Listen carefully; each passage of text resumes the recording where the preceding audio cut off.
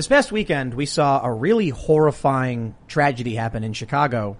There was a man and his significant other, this woman, were driving through the Humboldt Park neighborhood of Chicago with a Puerto Rican flag when something happened where they got ambushed. They were dragged or fell out of the car, and they were, the man was executed. The woman was left for dead, but is in critical condition. It's a horrifying story. It's a horrifying story about Chicago. Now, do you expect a story like that to make the mainstream media? Usually it doesn't. But there is an interesting story that emerged from it. A founder of a Democrat PAC, Political Action Committee, responded to Ann Coulter when she tweeted about this not appearing in the news by saying it was a white guy with a Confederate flag, so who cares? And then realizing that he was wrong, said, well, I was just saying that if it was a white guy, I'd have been agnostic on it, which is insane. I mean, it's absolutely insane. Like, who in their right mind is going to be like, that was a good thing, or at least be agnostic? No. It's wrong to kill people. Violence is bad. War is bad. It's all bad. We don't like it. When it comes to international conflict and fights, we regret that we even have to defend ourselves. When a police officer, when someone in the military, or even a regular homeowner is forced to defend themselves, it's a traumatic experience, taking someone's life. Yet we have people right now on social media gloating and laughing about it. There's another event that happened too, especially if you've been following my channels, you'd have seen this. A Pride event in Seattle is going to be charging white people reparations to attend. So this is all in line with the insanity that is, well, I should say the application of critical race theory. And we're hearing from so many people on the left just outright lying, saying schools aren't teaching this theory and things like that, but they are. And this is the kind of stuff that it leads to. And it's also a big problem of social media. So we're going to talk about this. We're going to talk about a lot of things. And we are being joined by political commentator and legal expert. I'll just call you. There you go. Ron Coleman, legal expert. Yeah, boy. That's vague. Certainly in the room, I must be the biggest legal expert. Yes. I'm allowed to say it because I'm certainly not. I mean, you're a lawyer for what, 30-something years, or you said? Or 30-something years, yeah. And for someone who's only 40 years old. Yeah. That's right. Ian's actually older than you. Prodigy. You were 10. You were in the, past the bar very early. Ask anyone who knew me. They will stand up and agree that I was quite the advocate. You specialize in First Amendment law, or what is your specialty? Well, that's really where I have found myself now. I mean, I'm a civil or commercial litigator. And most of my career has been representing parties involved in court battles that are not criminal law and that covered a very, very wide range of topics. But one of the things that I was interested in early in my career was trademark law, which is something that appealed to me, maybe my artistic sensibility, all kinds of things. I got more involved in trademarks, and when the internet hit, I got increasingly involved in the use of intellectual property law as a way of eliminating competition on the internet by claiming trademark infringement as a way to shut people up, or copyright infringement as a way of shutting people up. I got more and more involved with First Amendment law. Also, as an Orthodox Jew, I was frequently called upon in my community to help out on religious liberties issues. So the First Amendment became more and more of a friend. And then when I represented the Slants in their challenge to the Lanham Act's prohibition on the registration of trademarks that disparaged people, and we won that in the United States Supreme Court, I then was able to combine my interest in trademark law and First Amendment law and become known as more of a First Amendment lawyer. And now I'm partners with Harmeet Dillon, who's been doing all this religious liberties and free speech stuff for all these years. And my life is essentially perfect. So we can talk a lot about Section 230, which I've had a lot of arguments about. It'd be interesting to hear your thoughts as well. It will. So we'll get into all that stuff as well. So what up, Ian? We got Lydia pressing all the buttons. I am here in the corner pushing buttons. I'm excited for this evening, for this voice of knowledge. She does know how to push buttons. I do, yes, it's true. No, she was killing me last night on Twitter. I was giving you a hard time. Even this afternoon, right up till... I know, yeah. You got to keep it going. Don't forget, go to timcast.com, become a member. We're going to have a bonus segment coming up around 11 p.m. after the show with all the fancy, uncensored bits YouTube doesn't want us to say. But I also want to mention you don't just get access to the members-only content. We have added a newsroom where Cassandra Fairbanks has been writing a ton of excellent articles, and we are hiring. We have just about signed on our Paranormal and Mysteries Unexplained writer who's going to be doing long form investigations into a more academic and research-based approach into these unsolved mysteries, which could be paranormal, UFOs, or even just ghost stories, because we want to have fun and we want to step outside the realms of politics. Why? Building culture is extremely important to winning a culture war. With your support as members, we'll be able to do that. Now let's jump into that first story. This is from Business Politics, BizPAC Review. Misguided embrace of mob justice doesn't end well for Blue Check, who took on Ann Coulter. It's an excellent title of the article. But I'll just give you the gist of it, because we have the article here, and we have Ann Coulter. I mentioned this in the opening, but for those that are just joining in, there was a very serious tragedy where a man and his girlfriend were celebrating Puerto Rican Day, and they were flying the flag. In the Humboldt Park neighborhood of Chicago, they got ambushed.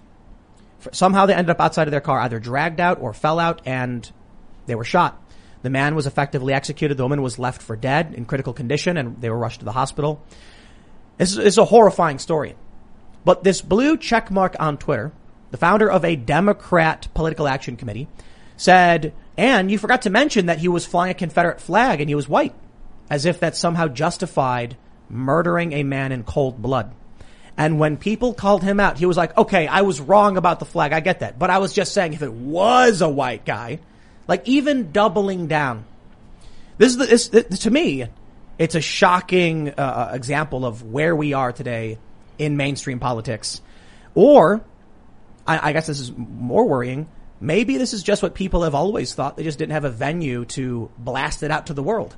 When Ann Coulter would appear on Fox News and say these things, this guy would probably be sitting in his lounge chair in his living room saying the exact same thing. It's only now that we can see what they think because they're willing to say it to everybody. I guess, truth be told, back then, without Twitter, they probably would have still been willing to say it. They just didn't have any way to do it. So maybe that's what's really happening. But earlier, Ron, you were mentioning that you're not even surprised by this, and it's like not even news. No, I mean, it's news that anyone noticed. Yeah. I'll tell you, It's I mean, kinda worrying. It's only a couple of clicks away from last night, very often. So I don't have a Tim Pool kind of Twitter account, but I've got, 130 some odd thousand and a blue check. Oh, so you're one of them. I'm blue check too. Yeah, so I know. We're all blue I checks know, here. Of course, yeah, blue checkers. And often I will get into, I'll scroll down into what looks like a fun scrum and say, this looks like I should be able to get a couple of good one-liners off here. That's kind of my MO. And then I bring the Coleman Nation in. That's the name of my podcast, Coleman Nation. Hey, right I on. like that. The Coleman, although it was really meant as a pun on culmination, Right. of course. But I love That's a good one. like just like the Sex Pistols were the band that killed rock and roll, I wanted to be the podcaster that killed podcasting, but not until I made a ton of money at it. See, it was an Ashley Babbitt thread, and inevitably there's some awful person saying, "Well, she got exactly what she deserved." Well, it was someone who said Ashley Babbitt got justice on January 6th. Right. That's horrifying. Oh, in every single Ashley Babbitt thread. So, and so often people will say to me, why did I tell you how big my account was? Because all people, Ron, why are you bothering with this person? He has 700 followers. Answer, I'm not doing it for him. I'm not trying to convince, he is a moral retard. He's not gonna, no one changes his mind on Twitter. We know that. But I do have a lot of people who are interested in how Ron will deal with this issue or with this comment because they look to me for a certain kind of rhetorical leadership, we might call it. So I sort of started up with this guy, and he was absolutely, but you can find it all the time. So, often I'll say, well, breaking and entering is actually not this. Well, it's breaking and entering. You can shoot someone. No, breaking and entering is in a house in Washington, D.C. It doesn't have to be at night necessarily, but it isn't a public building. That wasn't breaking and entering. And second, there is a legal standard for the use of force, and this didn't resemble that in the slightest. Now, as I said, this is a couple of clicks away from displaying a flag which involves no violence or threat of violence. There's no misjudgment. That was just plain murder, right? This was, frankly, I wouldn't want to say anything too out there that I've already said on Twitter, but I've said it. People are I think, Tim, you absolutely nailed it. People just feel comfortable saying it now. Someone who thinks like that has always thought like that, or they grew up in a house where mom and pop, or mom or pop thought like that. I think that's the only thing that's changed. Well, I think it's possible that social media has driven these people insane in the sense of they like to talk about the rabbit hole, like these New York Times reporters and these NBC reporters. It's not true in the way they think it is. They're like, oh, YouTube's algorithm makes people go down a rabbit hole, which makes no sense because it's only ever politics, right? They make this claim that if someone watches a video on immigration, within a month they'll be, far right or whatever. But if that were the case, that there would be a rabbit hole for every subject. It's like you watch a cartoon about Batman, and then in a month you've got Batman posters all over your walls, and you're running around the city just like Batman. Well, I've become obsessed with World War I flamethrowers. Oh, the original assault weapon. Anyone getting that? Anyone getting that reference? No, it's a Thomas Richter reference. But what I do think happens though is communities can rile people up, and Twitter and Facebook are the actual culprit of radicalization, not so much YouTube. In fact, YouTube gives you a big mix because it doesn't just send you down one direction.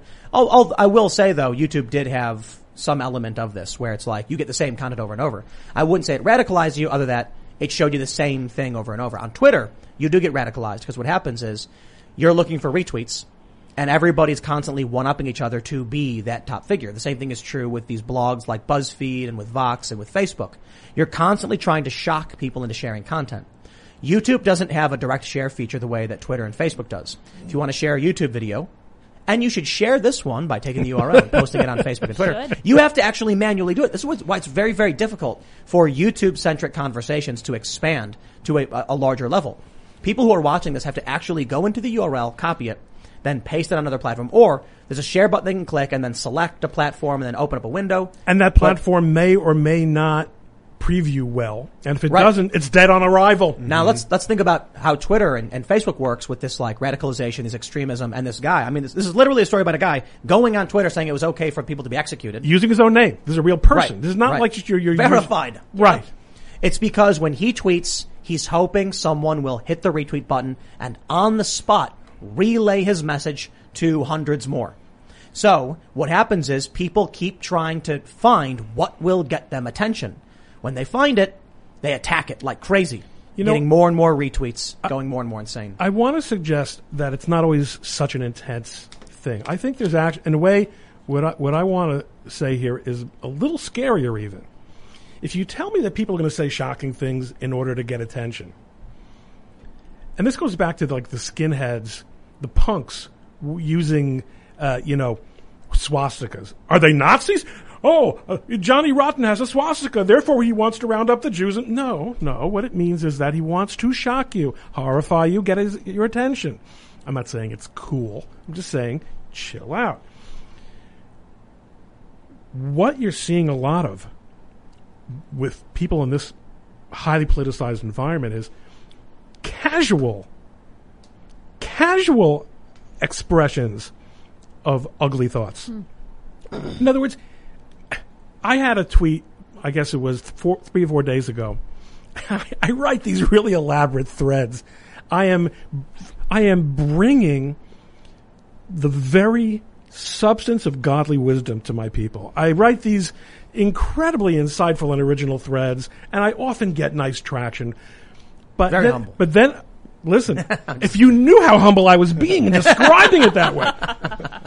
But I had 6,000 tweets for the following tweet, a quote tweet of Biden announcing that he told the Russians the 16 things they absolutely positively can't do. And I said, is this a parody? Okay, now, that went viral.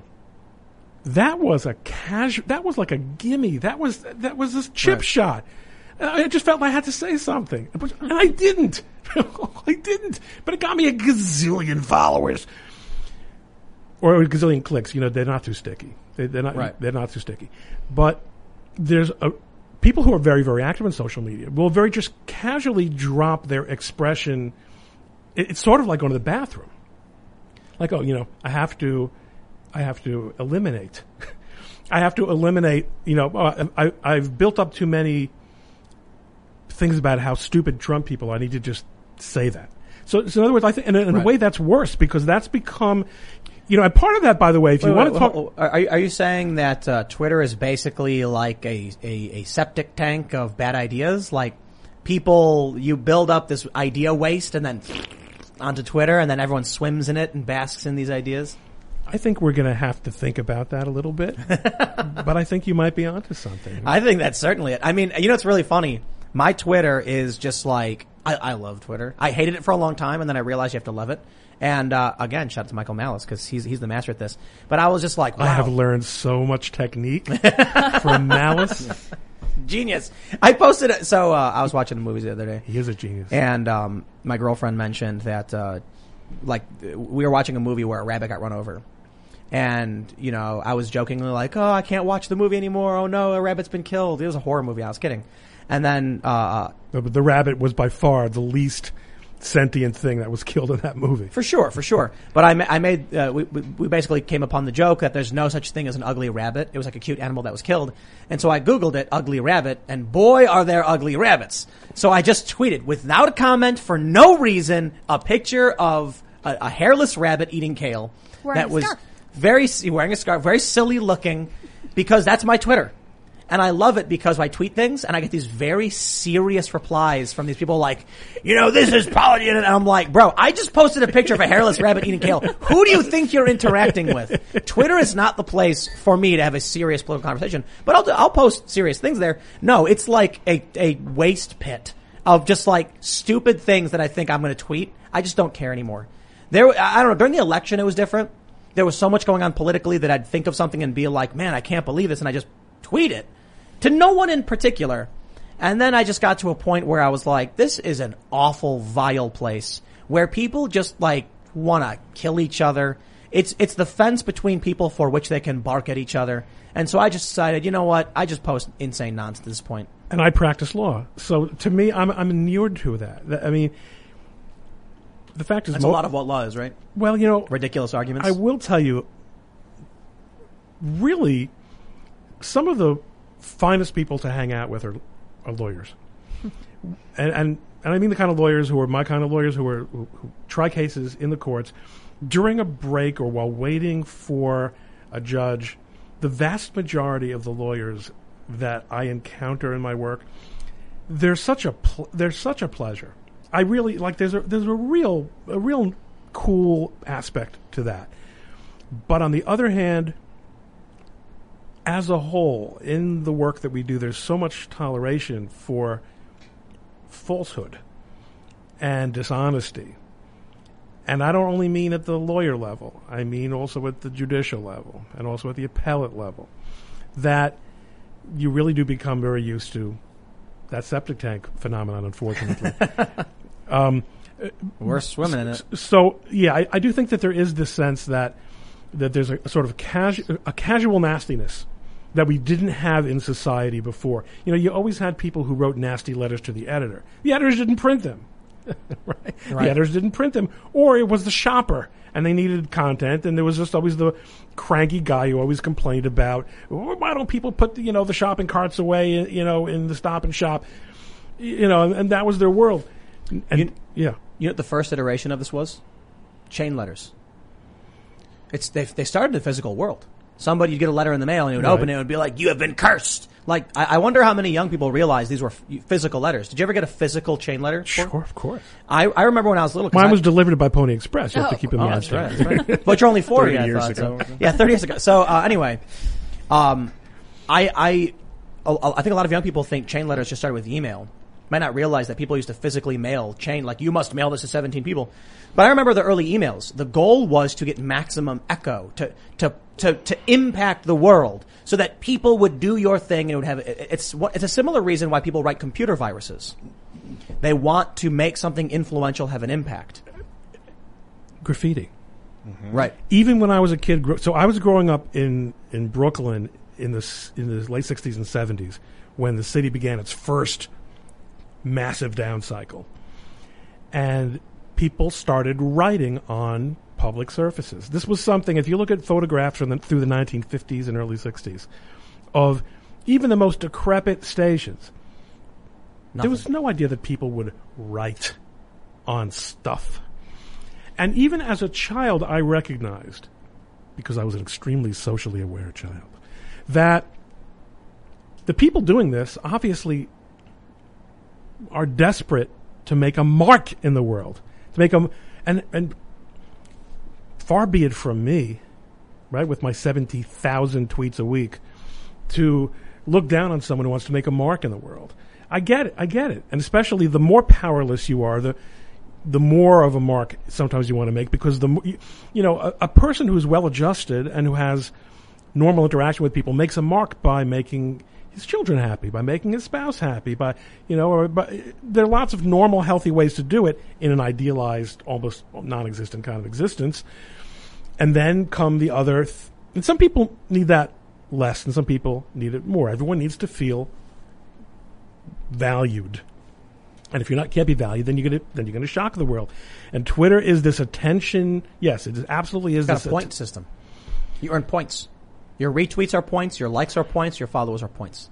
Your followers are your ranking, where you are in the game. And when Twitter does one of its purges, and when they purged the Q people, I lost 30,000 in a week. Wow.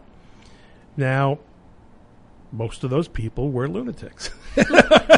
So, but what about the leftist lunatics who are tweeting things like this? No. They get a free pass on all of it. That's look. You've had that. There's an article going viral right now where in 2018 Newsweek was arguing that Hillary Clinton could still become president a year into Trump's presidency. Right. I remember that very well. Now you will get banned from YouTube if you say the same thing about Trump right now. If you say the same thing we won't say. That's right. That's right. In fact, amazing. But that's passé. We have come to accept that that's the way our masters insist that we proceed. But it is this point system, so when they take away a massive amount of followers from you, and now imagine when they ban somebody. So I'm one of the people who gets DM'd or emailed when someone gets banned, because they think for a reason that does not exist, by the way, that I'm the guy who can help them. Because you're a lawyer. I'm a lawyer, and I'm the free speech lawyer. Yeah. And I'm really active on Twitter, and I'm a blue check, and I'm powerful. I'm not powerful at all. When I write letters, and I gave up a long time ago, to the head of the legal department at Twitter, she doesn't even bother to respond. Right.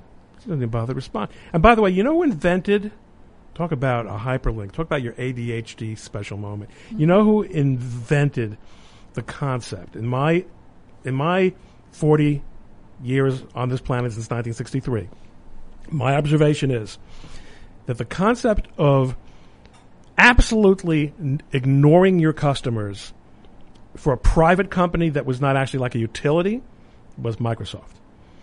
The first company that made you buy an expensive something from them, and that you had no expectation whatsoever that if you had a problem or a question that they were going to help you. Monopoly power. That is the way, right? Because what's a utility? A regulated monopoly. Right. And when you see a company acting like a utility, ding-a-ling-a-ling-a-ling, well, you've got a monopoly. So let's talk a bit about defamation in Section 230, because you're a lawyer, right? That's a terrible segue, Tim. That's actually pretty good. We're talking about big tech. Show we're me talking what. About, yeah, okay, go ahead. Well, we're talking about censorship. You've got conservatives getting banned left and right. Q gets purged, but the Rachel Maddow conspiracy nuts are given free pass, right? Yeah. So I want to ask you a question, because I can't remember who I was talking to. I think I was talking to Will Chamberlain about this. And we've brought up several times. For those that aren't familiar, Section 230 basically gives broad immunities to web. What's the phrase they use? Interactive web companies or internet service providers. There you go. That basically means everybody for any reason. Okay. So what happens is they can ban whoever they want, regardless of speech, because they are immunized from defamation, as well as, long story short, they won't have the immunity taken from them if they do moderate.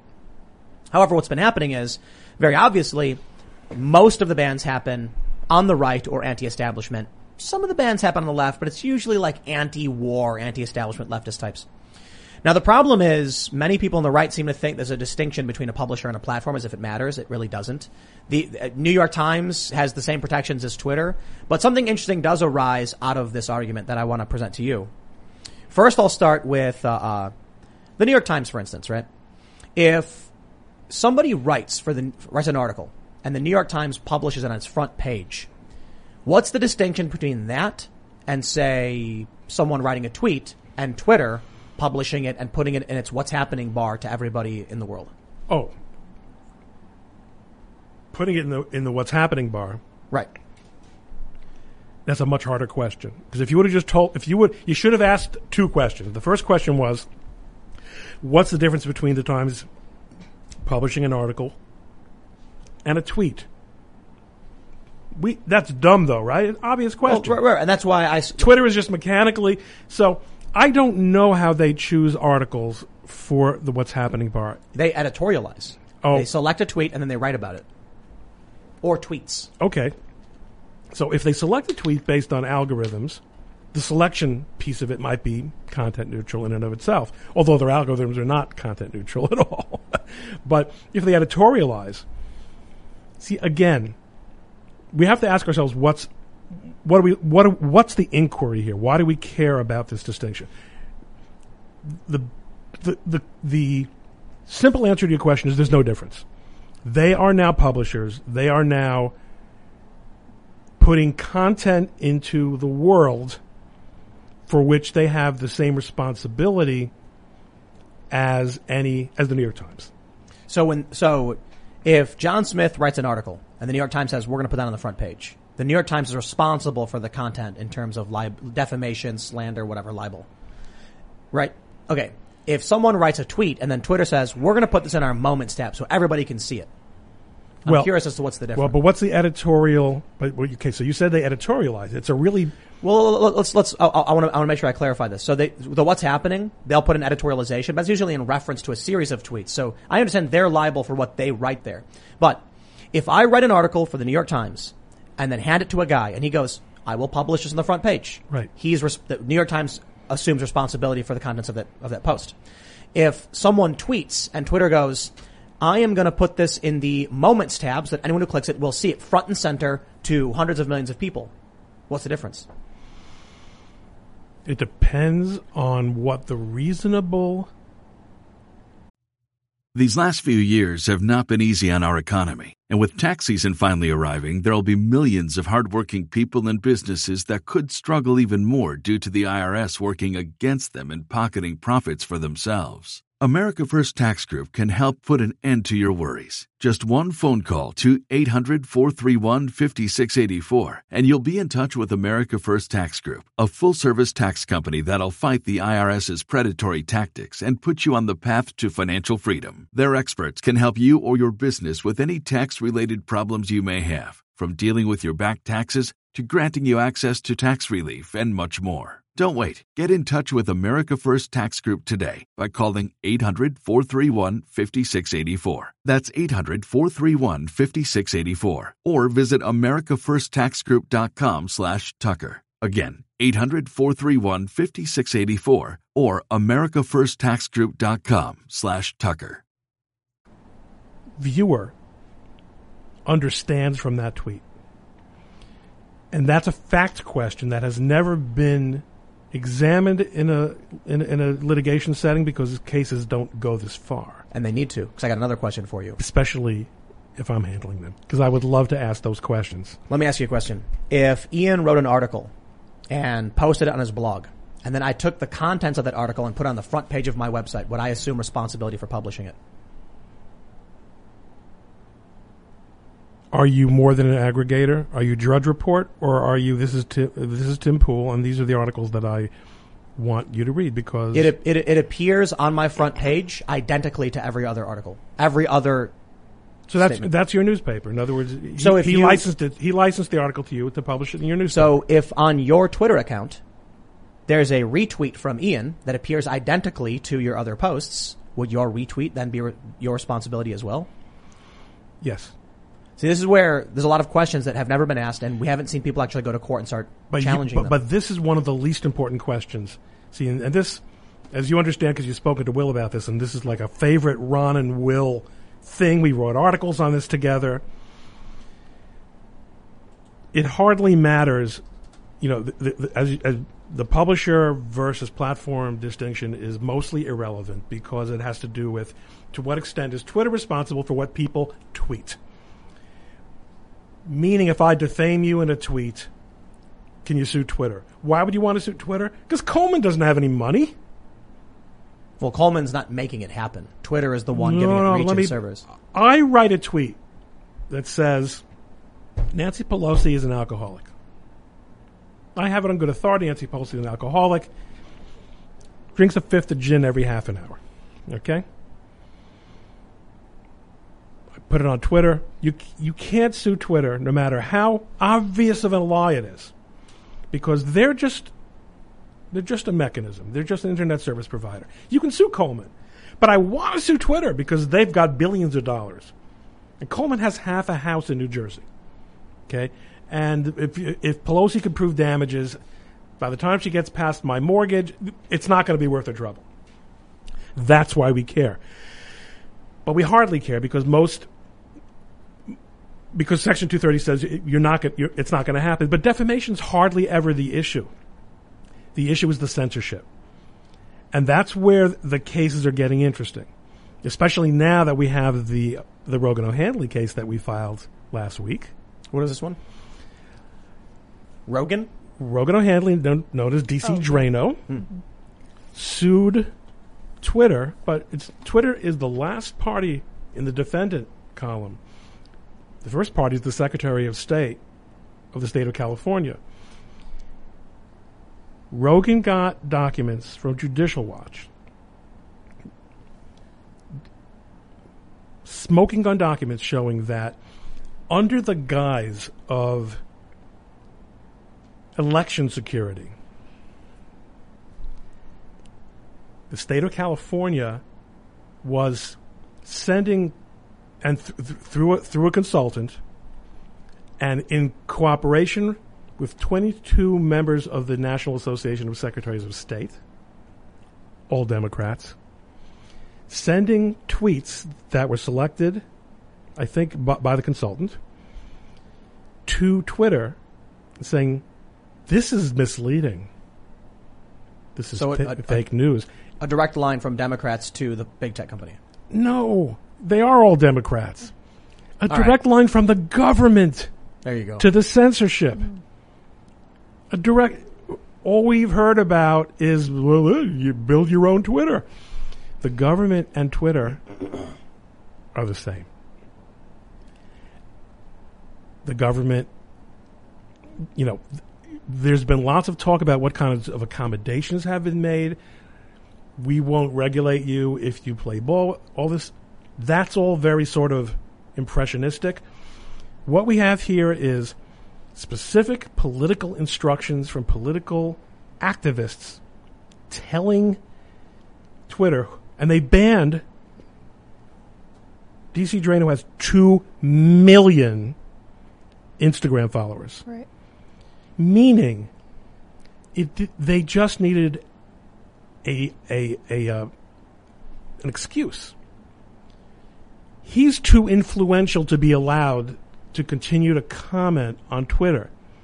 Now, as far as I know, Instagram's not implicated in this, in Facebook, in this particular issue. But this is where things are going. So, now that's almost the first. That's a new world. And this is a case that we filed on Thursday. And it's being routinely ignored by the media. Completely ignored. If I told you, Fox won't cover it. They won't? Fox will not cover it. Wow. And I always knew that Tucker Carlson was controlled opposition. I'm kidding. So Rogan and Harmeet, my partner, were on Tucker Thursday night, but Fox News won't cover it. But Tucker allowed you to talk about it. Tucker, I take it back. He's the only one who's not controlled opposition. Tucker, these categories are both baloney. They and it's very common on Twitter that people want to, he's a rhino. That bill, Democrats support it. The world is not black and white. And there's no question that in politics you have to make accommodations to get things done with people from other parties. And we all have to get that. People are complicated, and they have, and like we were talking before we went on, who's sticking their neck out for the movement versus who's sticking his neck out for his 401k, and listen, most people are just interested in, I don't want to call it a grift, making a living, or making building a big business. But there is one individual that I'd like to ask you about in terms of the conversation, James O'Keefe. Because if there's one person I think is, the real deal in terms of sticking his neck out and, jumping into the fray, the tip of the spear, as it were, James O'Keefe is fighting the fight and strong, more so than most people. He's for real. Yeah, he's legit, and he's doing a lot of great work, and he's winning a lot of important battles. But if you go to his Wikipedia page, you'll notice that it is the most insane, garbled propaganda. It is, what's the word for defamation, but like 100 orders of magnitude larger? That's what it is. And it's amazing because the Wikipedia page for James O'Keefe is very clearly an op-ed. It is not in any way fact-based. Now my question is, how does Wikipedia get away with smearing James O'Keefe the way they do? And I'll elaborate on this. We've talked about it before. They say not necessarily James O'Keefe specifically, they do smear him, but Project Veritas, they say it's far right. It's an activist group. They produce deceptive video edits, secret recordings, yada, yada, entrapment, generating bad publicity. It's propagating disinformation, conspiracy theories. Now, all of these are, this page from Wikipedia, the citations are opinion pieces. Wikipedia doesn't say it's the free opinion aggregator. It says it's the free encyclopedia, which has an actual definition what an encyclopedia is. So I'm sure there's some kind of argument they can make. Well, look, someone's opinion, somebody chooses to cite it as as a fact in here. That's not us. Here's the question I have where it gets interesting. If I post a tweet saying James O'Keefe once ate a whole pizza by himself, a large pepperoni, and it's not true, I have defamed him. I have libeled him, right? Only if that's something that would constitute. I mean, that might be a positive statement, depending. Sure. Let's say I said James O'Keefe did bad thing, and it results in him losing tons of money and donors, and it's not true. So he says, "Here's the damages. You've defamed me. You've libeled me, and I'm suing you for damages." Yeah. Twitter says, "Don't look at us." That says Tim Pool checkmark, and the tweet clearly came from him. Section 230, not on us, right? It would be on me personally. If it's your tweet, correct. Right. Well, when I pull up Project Veritas on Wikipedia, it says from Wikipedia, Project Veritas, from Wikipedia, the free encyclopedia.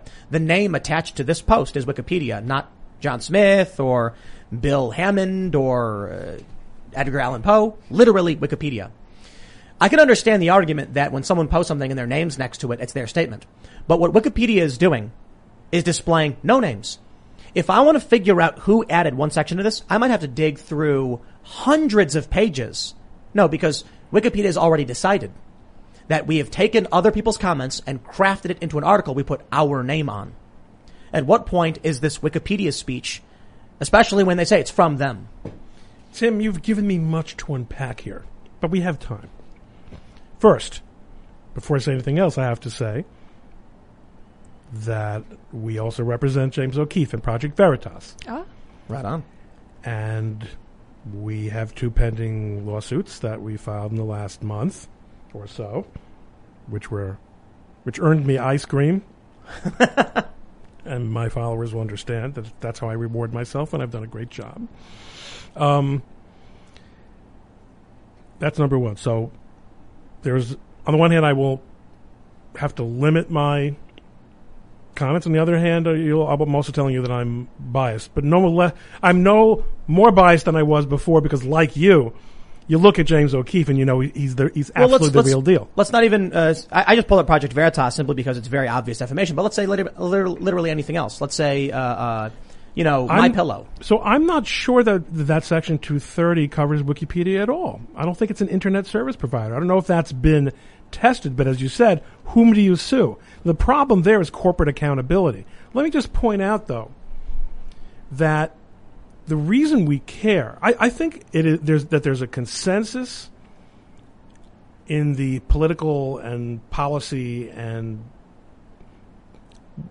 internet part that we occupy, that Wikipedia is garbage. Unless you're looking up species of butterflies, and the most generic stuff, but anything juicy, it's known at this point to be garbage. But here's the problem. Google considers it a highly authoritative resource. That's why we have to break up Google.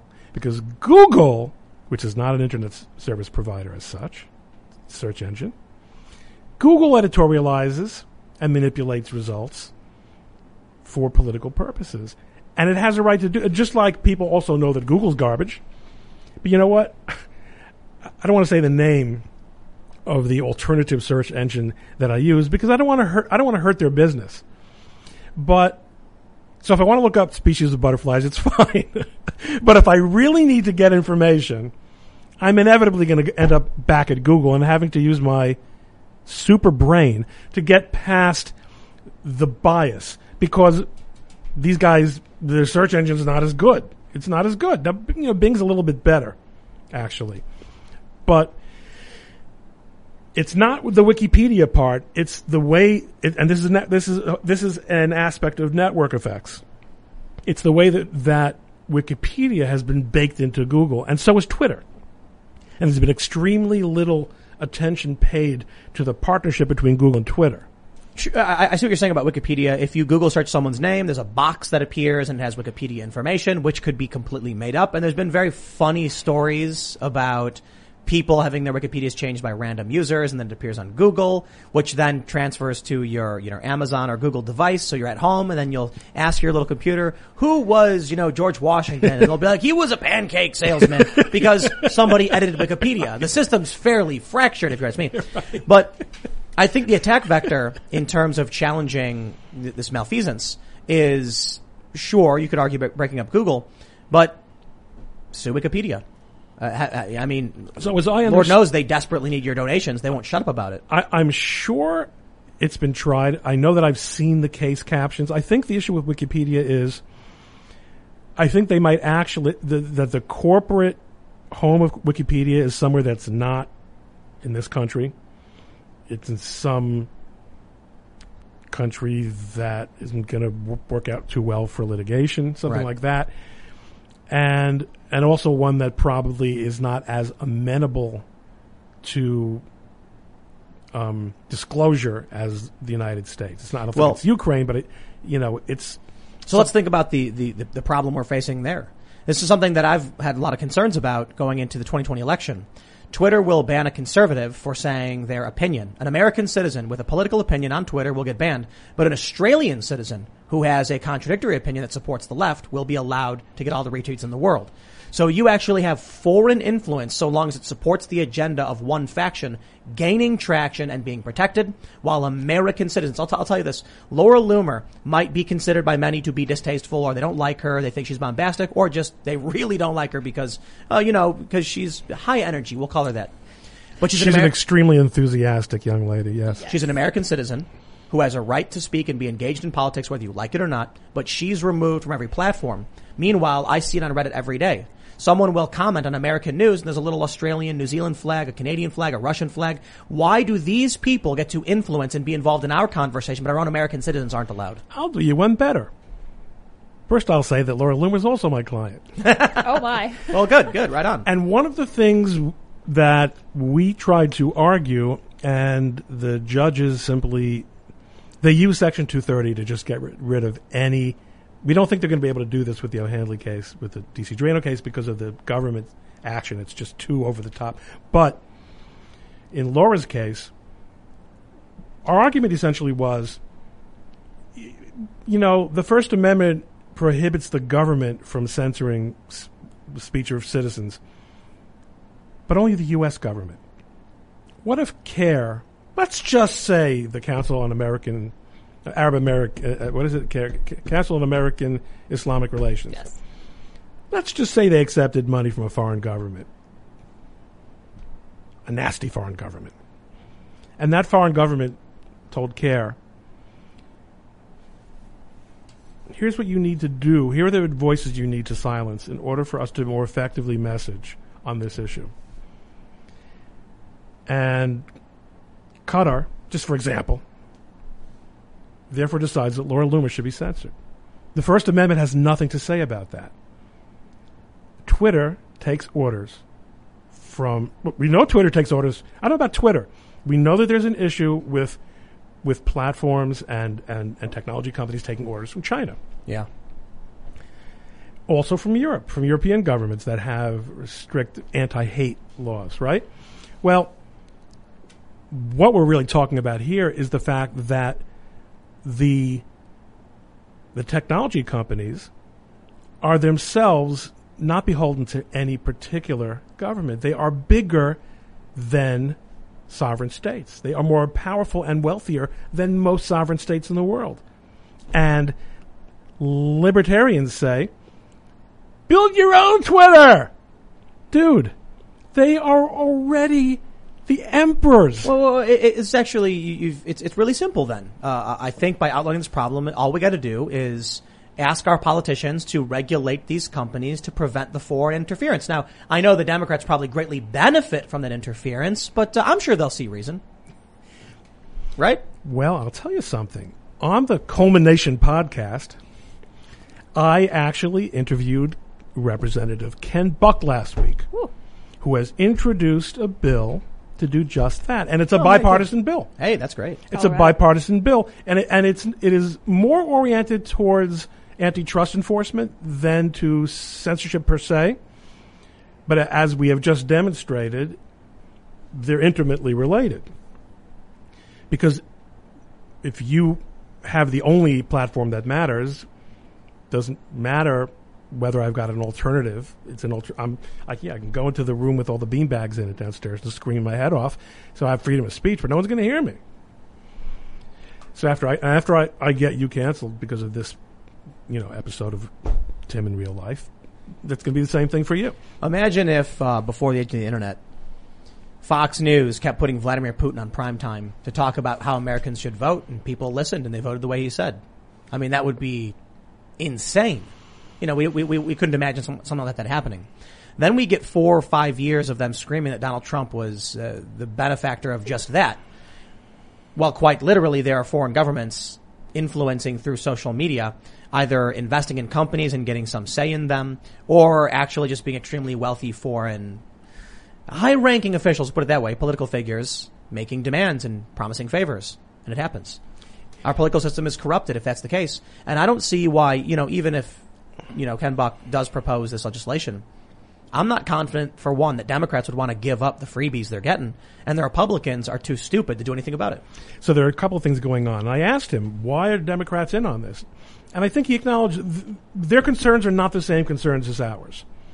But there is, to some extent, I think he agreed with my suggestion that now that Trump is gone, whatever that really means, I mean, I think we all understand that he is running the country from a nuclear submarine off the coast. Although many people who are banned from Twitter would probably wish, fortunately, he's not. Picture this. You're driving on the open road, taking in the beautiful views this country offers. Then out of nowhere, you hear a noise and your car breaks down. While still frustrating, you feel protected because you have a plan through CarShield. CarShield has helped millions of drivers from having to pay back-breaking car repair costs. All you have to do is call before a breakdown. Plans can pay for expensive repairs on your out-of-warranty car, truck, or SUV. All for CarShield's low monthly rate that never goes up as long as you cover your car. With a plan through CarShield, you get protection on over 5,000 major parts and systems with just a visit to carshield.com/Carlson. I'm talking big money items like your transmission, engine, electronics, and so much more. CarShield is here to keep you moving forward and make car breakdowns and the repairs that follow just a tiny bump in the road. Go to carshield.com/Carlson. Protect yourself from the unprecedented rise in costs for parts and repairs. Visit now to save 20%. carshield.com/Carlson. That's carshield.com/Carlson. Although I will tell you, if you ask Alexa, don't turn on, please. I just yelled at me. Alexa, stop! Apparently, I shouldn't say the name ever again. Apparently it says that Trump is the president. And like people are laughing and hooting like this. It's Amazon says it, and it's like, okay, dude, it's a stupid computer program. Come on. So, I must admit that even I lost the thread there. Sorry about that. No, that's okay. Anything for a good gag. I'm especially when you're going to get. You're talking about asking the Democrats why they were in on it. So I think the world is a little bit safer for Democrats to actually be Democrats when they don't have to merely oppose something because it benefits Donald Trump. I'm not still sure why there seems. I mean, Biden appointed as head of the Federal Trade Commission, so everybody understands, right? There are two agencies in the U.S. government that are mainly in charge of antitrust enforcement. One is the Antitrust Division of the Justice Department, which is a relatively more political agency compared to the Federal Trade Commission, which focuses more on mergers and acquisitions, but which is also involved in industry shares and domination, because that's obviously part and parcel of acquisitions.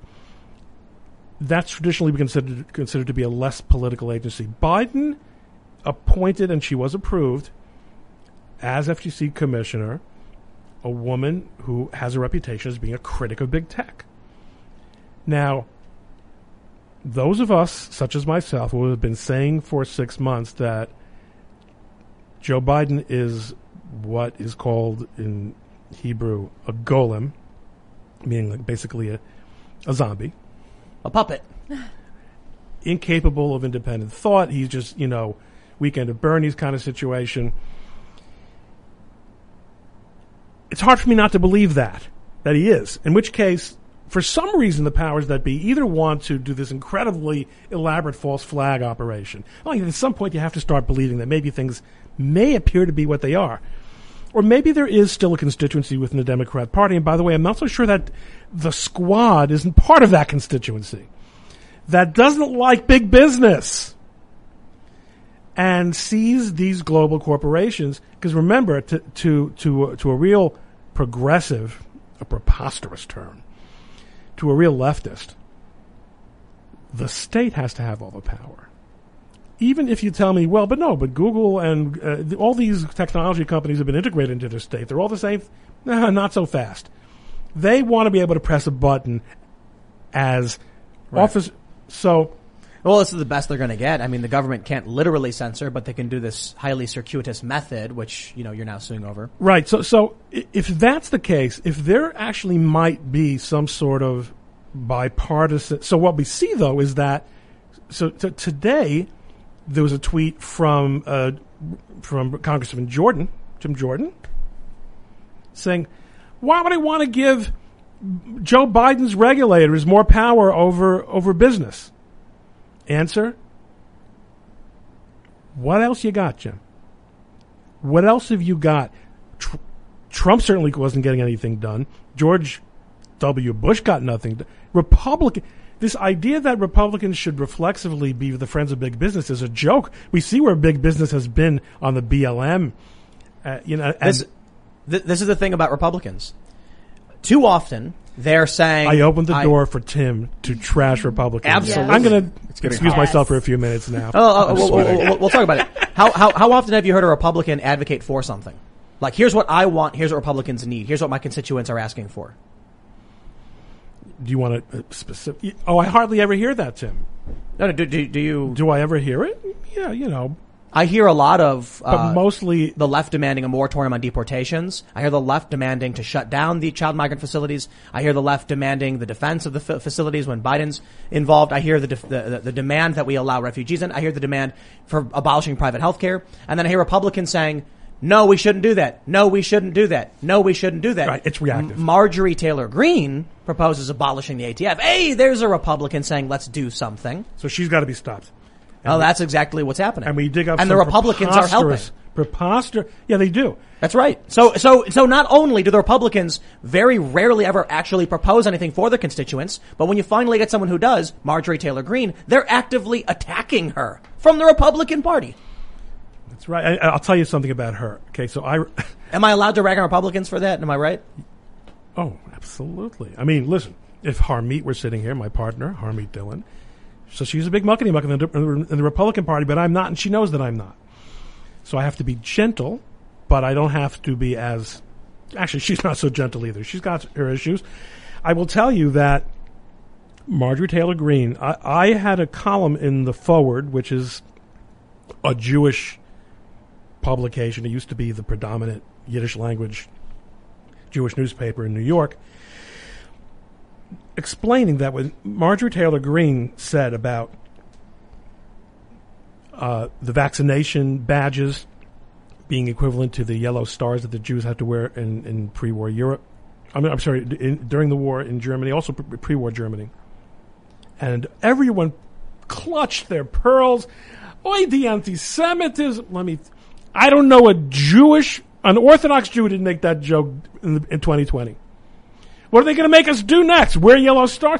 You're it's on the table. I think but this one I think I made it. You got to make it pay when you do it. Everyone made that because they were drawing red lines around Jewish neighborhoods and Jewish synagogues in places like Rockland County, New York. Yeah. Another lawsuit that I brought. They were chaining parks shut. You would have the same, and there would be no epidemiological basis for it. It was just, how do we keep these Hasidim out of this synagogue? Because it's understood the Hasidim are the problem. And they were drawing lines like through up driveways and around flower beds.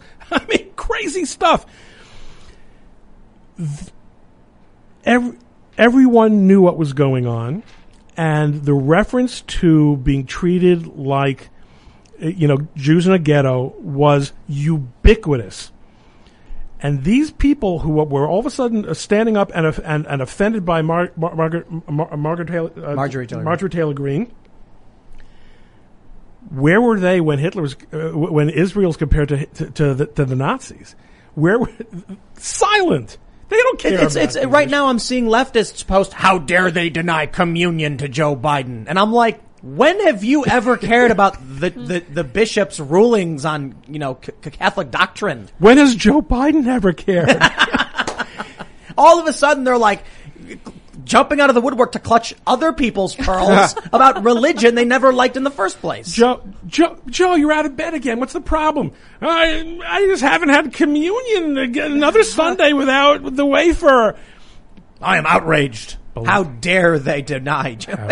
These are people who rag on the church all day and night, now flabbergasted and outraged and making demands. And I'm just like, you know what, man?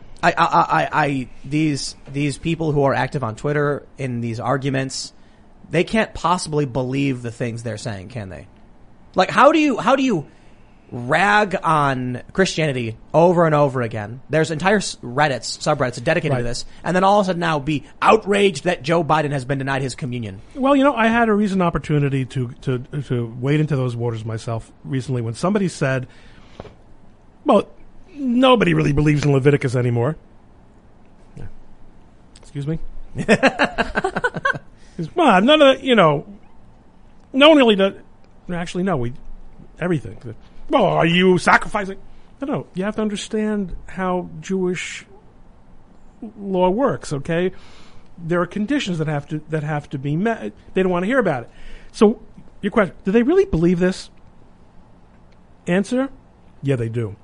Because, about 7 or 8 years ago, I think it is now, they made a change to Twitter, to reduce conflict, and they enhanced the siloization, the ghettoization of Twitter.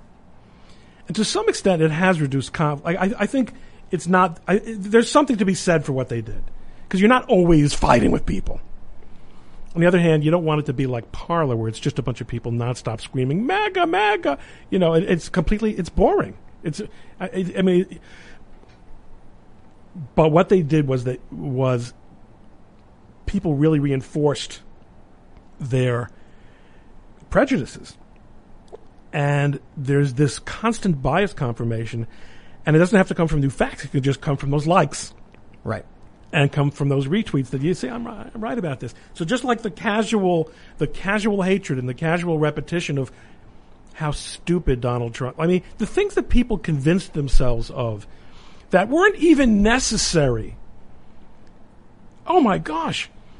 So I've got this case where I'm representing Carpy Dunkton. Remember Carpy Dunkton? Oh, yeah. Where's he been?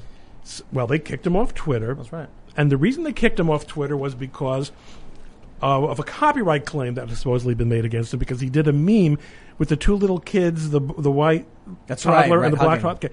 There was no copyright claim. It was fake. They just needed an excuse to get him off Twitter. So the people who made the claim, the original people who made that video, sued Carpy in New York State Court,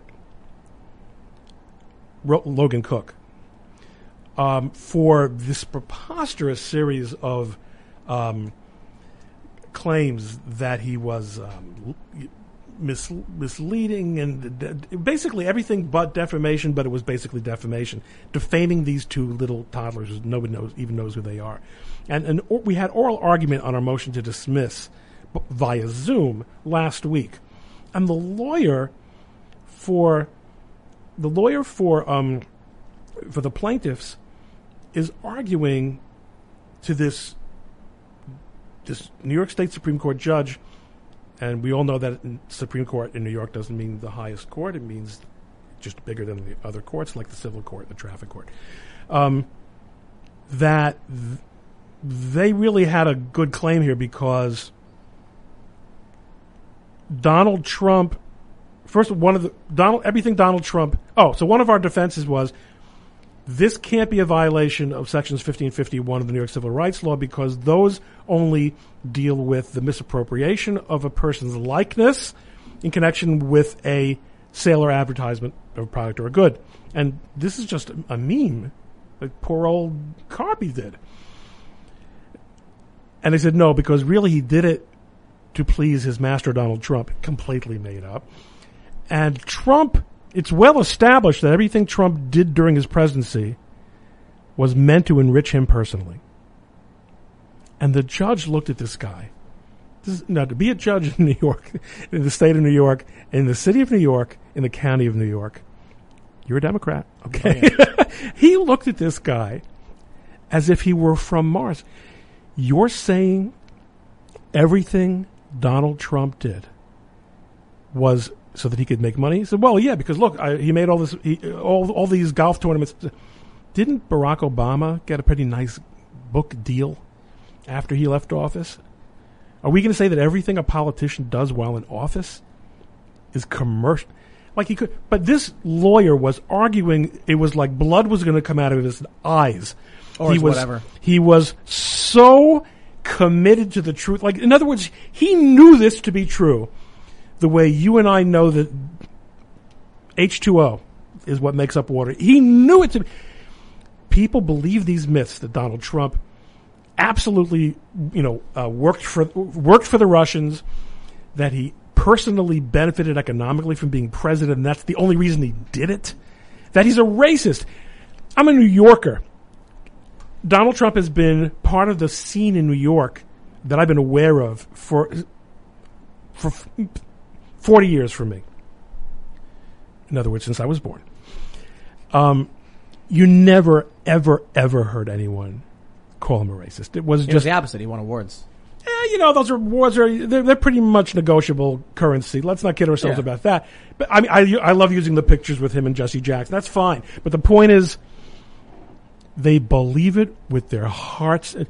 Trump is an anti-Semite. His grandchildren are Jewish. The worst kind. Well, let's take that up with Mr. Eric Weinstein. So Eric has a tweet thread saying essentially that no one really believes in woke ideology. So I had a conversation about this last week, but let's read what Eric says. And I'm going to say this: I agree with him, but I'll read.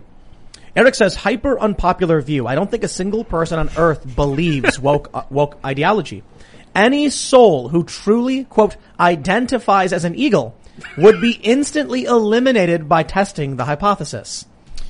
I think he's implying the person would jump off a building. But I don't know who identifies as an eagle, so. But it says a person who believed 2 + 2 = 5 would be unable to file taxes. That's a real good point. If you're going to make an argument about this, a semantic argument about integers and what determines 2 + 2 = 4 or 5, how do you function on a day-to-day basis? But I'll read on. He says, get woke, go broke is nowhere near extreme enough. Truly believing in wokeness could get you jailed or killed. My hypothesis is that every single soul espousing wokeness, critical theory, etc., is doing so disingenuously and without exception. That is why it can't be defeated by reason. Wokeness is reveling in the idea that it makes no sense. The only ones believing it are those fighting it. Further, this is why inclusion is at its core a strategy. Because the remedy for wokeness wasting the energy of the developed world by boring us to death is to exclude it. Not on the basis of it being wrong, but because the saboteur must always be excluded from civic life. Let me give other positions so extreme they are prima facie disingenuous. Crypto, toxic Bitcoin maximalism, hyper-conservatives. We need a strong defense in a dangerous world, but also all taxes, theft, etc. All of these are parasitic on someone else being the adult. I agree with him that the woke do not believe any of their ideology. And I don't know of anybody who identifies as an eagle. So I don't know what that's a reference to. But I understand the point he's trying to make to a certain degree. I do think the 2 + 2 equaling 5 is a good point to be made. Because it is a hill they're absolutely willing to die on. Well, where now you have, I think, like an MIT mathematician coming out, making a video explaining how 2 + 2 could equal 5. And if that's an assumption you could make, then at what point in your taxes do you say, I think this one's going to be a 4 and that one's going to be a 5? Well, there are a couple of things. One is that because what we're calling the wokeness initiative, I added the word initiative. The initiative of what we're calling wokeness is destructive and subversive. They want to live in a world where they can say to the IRS, oh no, I say it's 5. And to say I'm wrong makes you a racist. Right. So it gives them the ability to determine when it is true or not to benefit themselves. So his argument that, no, that won't work because you'll go to the bank. He wants to be able to go out into the bank and get change for a 10 and come back with 100. Okay? That's part of the goal. But I think there's another problem here, which is that he tends to hang around with very smart people, like you and me. But we know more dumb people than he does. There are a lot of really dumb people. Michael Malice, midwits. Not even that dumb. Well, they're actually smart. Midwits. Smart enough to simulate high intelligence. Right. But in fact, to be mediocre thinkers who I believe are buying it. And they are, because we're underestimating the power, the marvelous, wonderful power of cognitive dissonance. What doesn't add up, it will come to, we all read 1984. You come around eventually to believing the right thing because it lets your brain relax. The social pressure is off. Yes, I am a racist. You know what I've said 1,000,000 times, and no one ever retweets it because they're afraid. If all these white chicks, and they're mostly chicks, hating themselves for being white, hating themselves for hating whiteness and wishing, if they woke up black, they would walk right out the window. They would kill themselves. They're racists. They would. They're the biggest racists in the world. And if you disagree with me, you are a racist. Because if I'm right, if I'm wrong, then you're telling me. You're not your racist. If I'm wrong, then there is not actually systemic racism. And if I'm right that there is systemic racism, We see that the systemic racism makes hypocrites out of all these people bemoaning their whiteness. Pretty good, huh? Ron Coleman for the win. Well, yeah. I don't think that the way I described it last week is I don't think they actually believe this stuff because it's impossible to believe two contradictory things at the same time. Unless, of course, we're suggesting they're suffering from cognitive dissonance. These are the kind of people that will say the sky is blue and the sky is green to your face in the same sentence. They can't simultaneously, well, do what you say. Say that they are racists and that racists are bad, but they are good. That's just, I'll tell you this. You ever see these videos where it's like a white guy's like on TikTok and he's like telling everybody how racist he is? If anybody ever came up to me, a white person, and started talking about critical race theory or critical theory, and then said that they were a racist, I'd be like, and now you can stop talking because you're a racist and it's time for you to sit down to listen. Congratulations. Your own ideology says, shut up. Sit down. But nobody does this. No. You know, one of the things that really bothers me is I keep hearing about people quitting their jobs because they're being trained critical race theory, things like this. And I'm like, so what you're telling me is that your workplace is violating the Civil Rights Act of 1964. Is that Title VII, I think? And you just quit? You see, here's the problem. These leftists will use anything to claim as racism, and they'll get away with it. How about this? We had this story out of Seattle that I'll just pull up. Reparations fee to be charged for white people at Seattle Gay Pride event. Well, we're now hearing the Seattle Human Rights Commission has dismissed the complaint, saying that, well, you know, you got to look at history and recognize that this is actually okay. All right. So they're willing to look at overt racial discrimination and say it's not. Okay. Now I understand this is a challenge. The EEOC may be full of woke individuals who refuse to accept your complaints. But if you work at a company, the moment someone says the word white anything, you can now claim they're being racist. It's their rules. For example, here's what I've said on the show before. If they say we're going to have a discussion on white privilege, you just stop them and say, excuse me, did you just bring all these people in here to learn about white benefits? Like why it's better to be white? Do you think that's okay to why don't we have a conversation about non-whiteness? Why did you think whiteness was the appropriate subject? You're a racist. You're a white supremacist. You're having a Klan meeting. No matter what they say, the moment they say anything related to race, you can claim racism. The right doesn't do this. And perhaps because they think they're fighting fair. But I'll tell you this, you know, if you think you're playing, you know, let me slow down. I'll do a different analogy. We're playing a game of Monopoly. We're watching the other side pull bills out of the bank in front of our faces, and we go, hey, wait, you can't do that. And they're like, yeah, I can. And you go, okay. And you keep playing. And then you're like, why do I keep losing? I don't understand. How did you have so much money to buy Boardwalk and Park Place and put hotels on it? Oh, I don't know. I guess I'll never figure it out. But I did see you taking all that money you're not supposed to do. Oh, well. That sounds like the discussion about the election audits. In what way? What do you mean? Why are you suppressing votes by doing election audits? Because we saw people. Oh, there was did you see the Colorado woman? She was like, we're banning fraudits. Jenna? Yeah. Yeah, that was funny because I was like, Colorado, no one asked you. Like, you're not one of the states. So I liken it to like you're sitting in a meeting and someone just goes, I didn't fart. And then you're like, no one said anything, dude. But are we in for a surprise in the next few minutes? Yeah, right. A few seconds, people are going to start to notice. And then it's like, if someone just randomly blurted that out, you'd be like, where'd that come from? Did you fart? Like, why did you say that? So that's, you know, she blurts it out. But anyway, in reference to, you're talking about a level of courage that the vast majority of people don't have. Conservatives, anti-establishment, the right, regular people. Well, then the left is full of not regular people.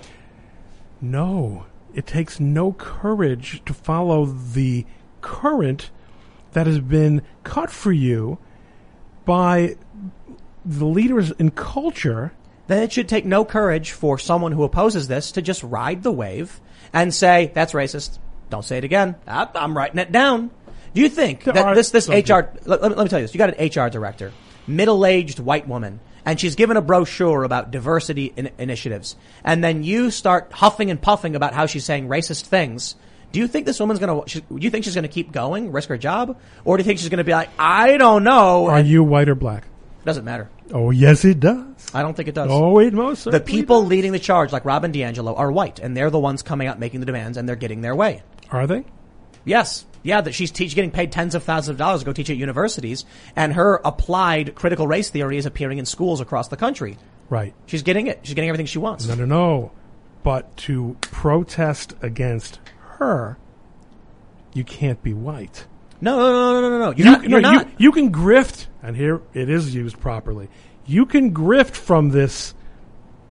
Join us today during the Jeep Celebration event. Right now, get 20% below MSRP for an average of $15,178 under MSRP on the purchase of a 2023 Jeep Grand Cherokee Overland 4xE or Summit 4xE. Not compatible with lease offers or with any other consumer incentive offers. $15,178 average based on 20% below average MSRP from all 2023 Grand Cherokee Overland 4xE and Summit 4xE models in dealer stock. Residency restrictions apply. Take retail delivery from dealer stock by 4/1. Jeep is a registered trademark.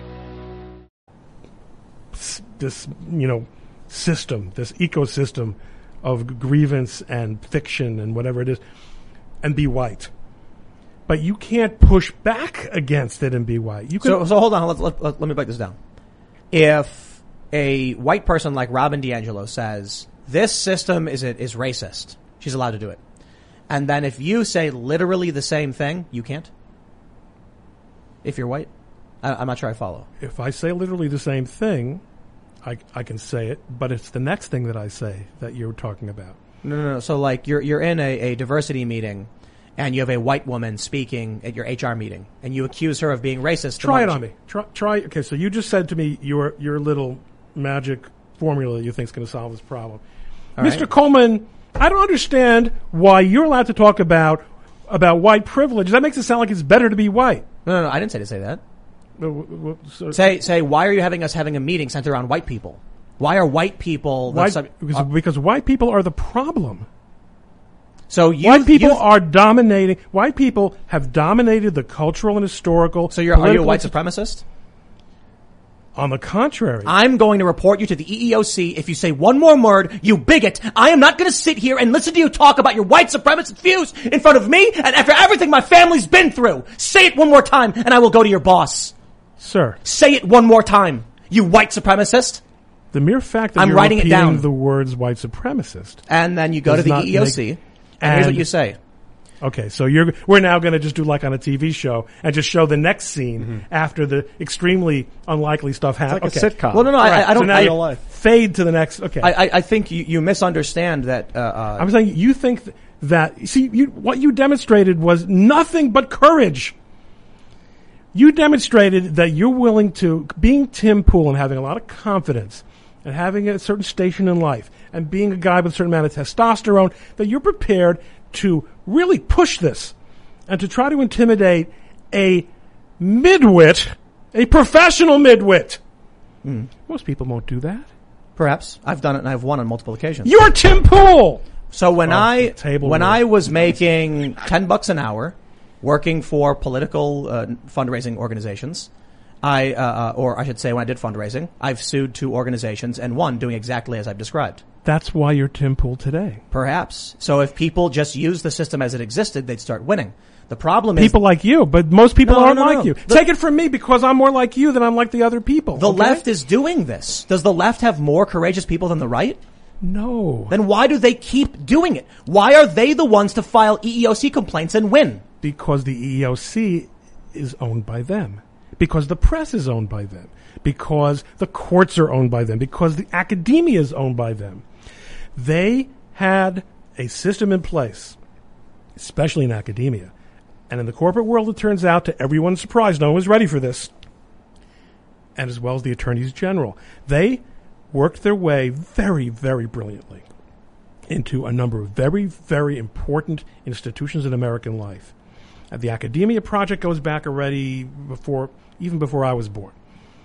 But the fruit of that has been that in all the sectors where ideas are filtered for acceptability, the left owns them.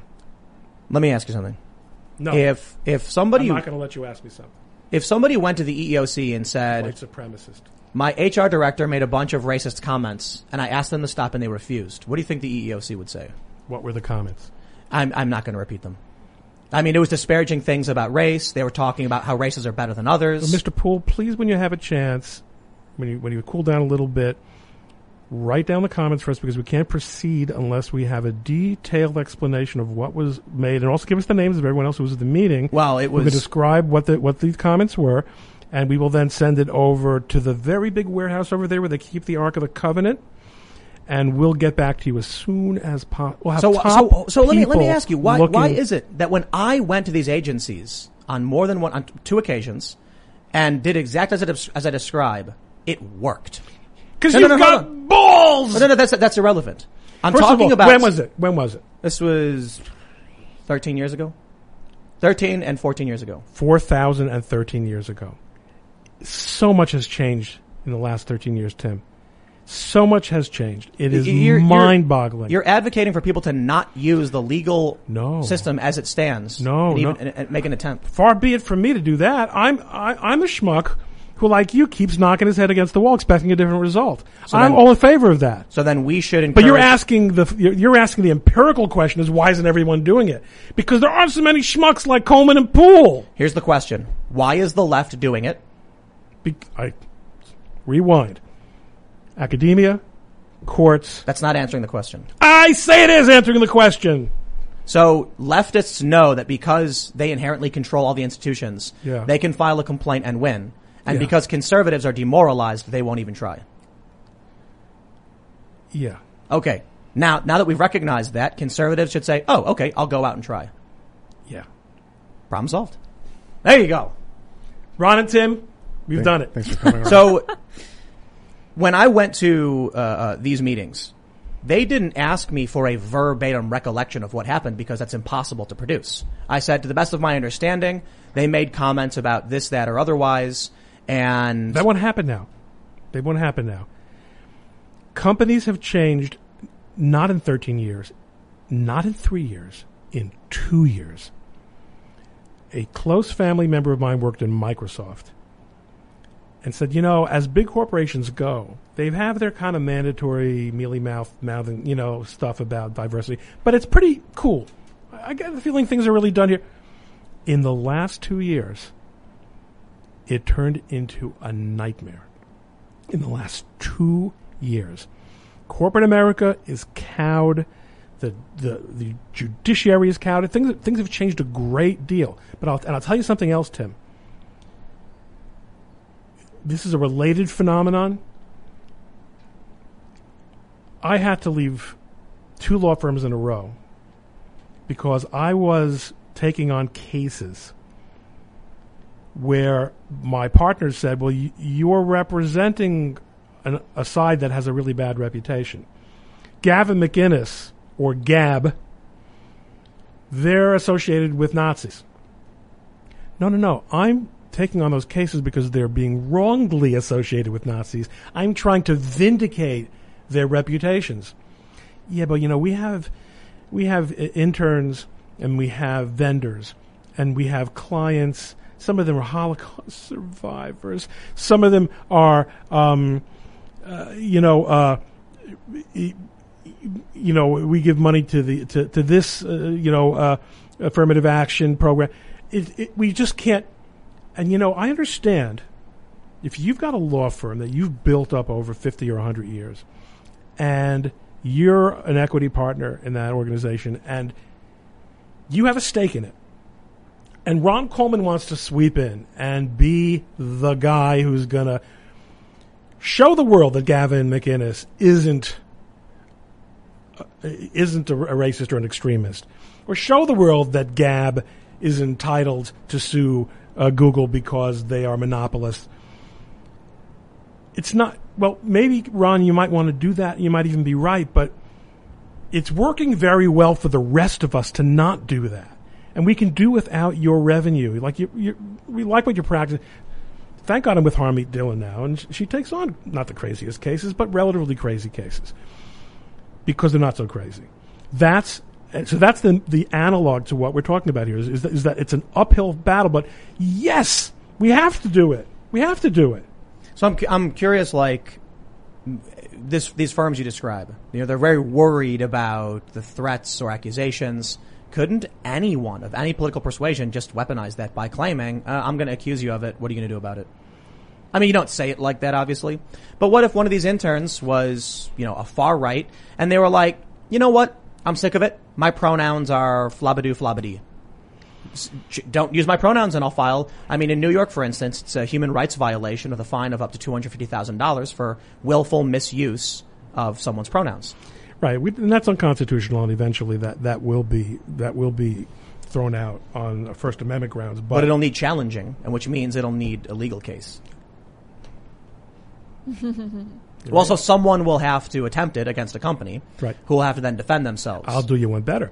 When we were involved in these COVID lockdown cases, Harmeet and I, we would identify a location where there was something. For example, with these Rockland County cases, we had trouble finding people who would allow their names to be used as plaintiffs.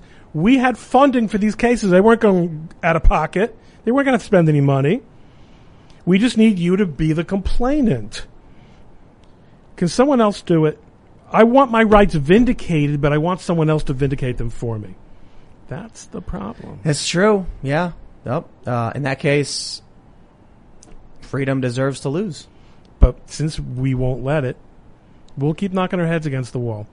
You have to fight the good fight. We have a concept in Jewish ethics that you're not obligated to complete the work, but neither are you free to desist from it. And as long as we're here, and we are here, and we have our faculties, and we have our testosterone, and our beanies. Several. Big ones and little ones. We got to fight. We got to fight. And that means we're going to make less money than the people who are taking the easier road, and we're going to be called Nazis, and we're going to have, get postcards with swastikas on them and crossed out swastikas like I got when the Gavin case was in the news. That's just the price of allowing meaning and a sense of mission becloud your better judgment for comfort and wealth. It's an exploitation of capitalism in a lot of ways. The willingness for big corporations to be subverted for the right price. China exploits it to a great deal. Well, I will tell you that I am I mentioned before that I used to do a lot of trademark work. And in fact, for many years, and I'm just not doing it anymore because I think blogging doesn't really matter. And I'm also less interested in the topic, but I had a trademark blog called Likelihood of Confusion at likelihoodofconfusion.com that was considered to be a pretty important opinion resource. And one of the things I noticed, so I'm very interested in branding and marketing, and I have been astonished at the process of co-option by radical movements, by marketing companies. And I remain convinced, and someone told me there's a really good book about this, and I forgot who wrote it, about how this happened. But I am convinced that in the long term, it is, because I'm an economics major perhaps, this cannot last. I wish I remember, maybe, was it you? Was it you? Someone tweeted a picture of a bunch of models. That was me. Yeah. It was you. The Victoria's Secret thing. Not girls you want to marry, necessarily. Nope. Okay? We're not going to use beautiful girls anymore. Okay, you signaled your virtue. Now sell some panties. Okay? Ladies want to see pretty ladies in the things they want to buy because they want to see themselves as the pretty ladies. Exactly.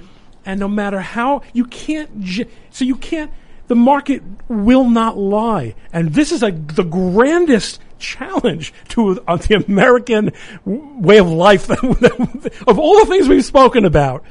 The idea that an advertisement will try to convince you that the fantasy world that Madison Avenue has sold us since, World War II should not be the fantasy life of comfort and good looks, but should be the fantasy life of obesity, disgustingness, slovenliness, and I think it ain't going to work.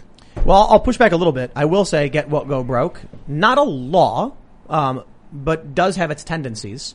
There are some things that get woke and do well. As much as Captain Marvel got flack from a lot of people, the film, it made, I think, $1 billion. So they just say, okay, well, we'll try and do better next time, but we'll still push a lot of the same stuff. Now, when it comes to Victoria's Secret, the Dove Real Beauty campaign happened a long time ago. They still push forward on it. And I think what people need to understand about this is Yeah, women want to see themselves as the pretty lady, right?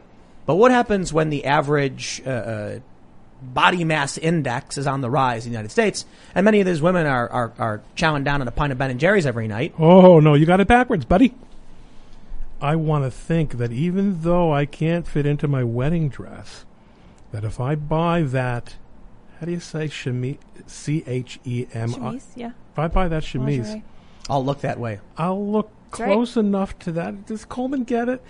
I'll look close enough to that my husband will turn off the TV next Friday night. Right. Maybe, but there's got to be a limit. Yes. I mean, at a certain point, someone who's Let's get more abundantly obese knows they're not going to look that way. So they have to justify it by saying you're fat phobic and then demanding body positive models, which they do. They're fooling no one. And let me tell you something else. There's a lot of that lying going on, and it's, to me, that's one of the reasons this will fall apart. I am so comfortable with homosexuality, with gay people. My two friends, Kevin and Bruce, got married, and they were making out under the the canopy, and it was so beautiful. You're lying. You were nauseated. You were nauseated. Not because you're against homosexuals, not because you want to go into their bedrooms, not because you want to arrest them, because you're a heterosexual person, and you don't like to see men kissing. You just don't dare admit it. And in fact, you'll go so far to claim that you're cool with it, that you'll lie about it. But when the men get together and the women get together and they think they're safe, what do they say about something that they think is uncool or creepy? It's so gay. Yeah, but that's just like a grunt at this point. Saying things instinctively that don't have any meaning other than some kind of negative connotation. But I disagree on the dudes making out thing. I think there's a lot of people that don't care. I think the number of people who don't care is far, far smaller than you think it is, unless you're one of those guys, in which case you can tell me that you're cool with it. I have a hard time believing it. I think, and by the way, again, I couldn't care less if they do it. But, our references in this area are so off the chart that we don't even know where the center is anymore. Let me ask you, if you ever see the movie Mask? That guy with the crazy face? No, I don't Jim really Carrey? see a lot of movies. No, not The Mask. I don't know. There's a movie Mask where a guy's face is like, y'all crazy. There's an old Mad Magazine trope about You remember Mad Max? of course, magazine. Public displays of affection, and one of them was two fat people kissing and holding hands, and everyone standing around all like frowning and grumpy. And the next one was two beautiful people kissing, and everyone's going, "Aww," and they're both male and female. There's just the point being made about people not being like happy with things they don't find attractive, I suppose. Right. But that could be heterosexual in this case as well. Like two ugly people kissing would, or I suppose another example in a similar vein is this meme that goes around where it's like an attractive guy like saying, "Hey, you're looking good, Susan," and she's like, "Oh yeah," and then it's a fat guy saying, "Looking good," and she's like, "Help, help, I'm being oppressed," So I think there's a point you're making. I push back a little bit. I genuinely believe there's a lot of people who literally don't care and don't feel anything, and there's probably a lot of people that actually think like, "Oh, that's so sweet," if they see two men or two women. You know what I mean? I think you're right. I think there's a lot of people, but I do agree with you. There's probably a lot of people too. There's probably the distinction between, in some ways, the left and the right. There are many people who are very much more traditional and much more.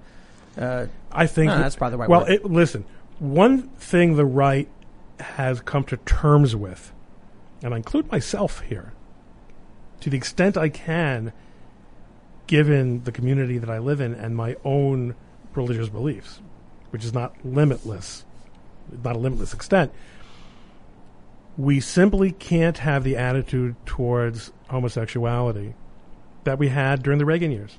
It's that door's closed. Richard Grinnell has to be a cool guy. We have to.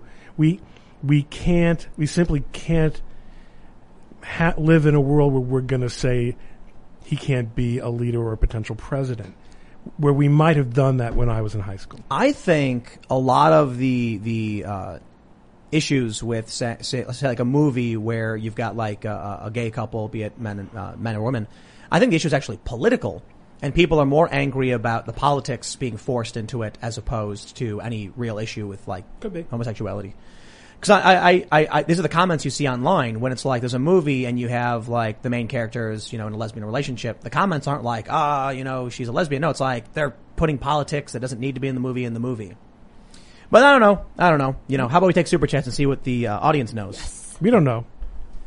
I can't read mine, so I don't know what people think No. or feel, you know what I mean? No. And I think a lot of us project our worldview. I mean, this is a fact, I'm pretty sure, that we project our emotions and feelings onto other people and Tim- assume they feel the same way.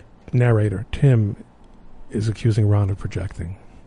I'm accusing everybody of projecting. Everyone always Ron projects. looks on in anguish. But the reality is, so there's this NBC reporter who just like is one of the worst fake news reporters. And I did a ground.news. It's a great website. Blind spot search. Oh, yeah. You ever see this? No. You can track the bias of the individual based on, not necessarily the bias, but like the news stories they interact with.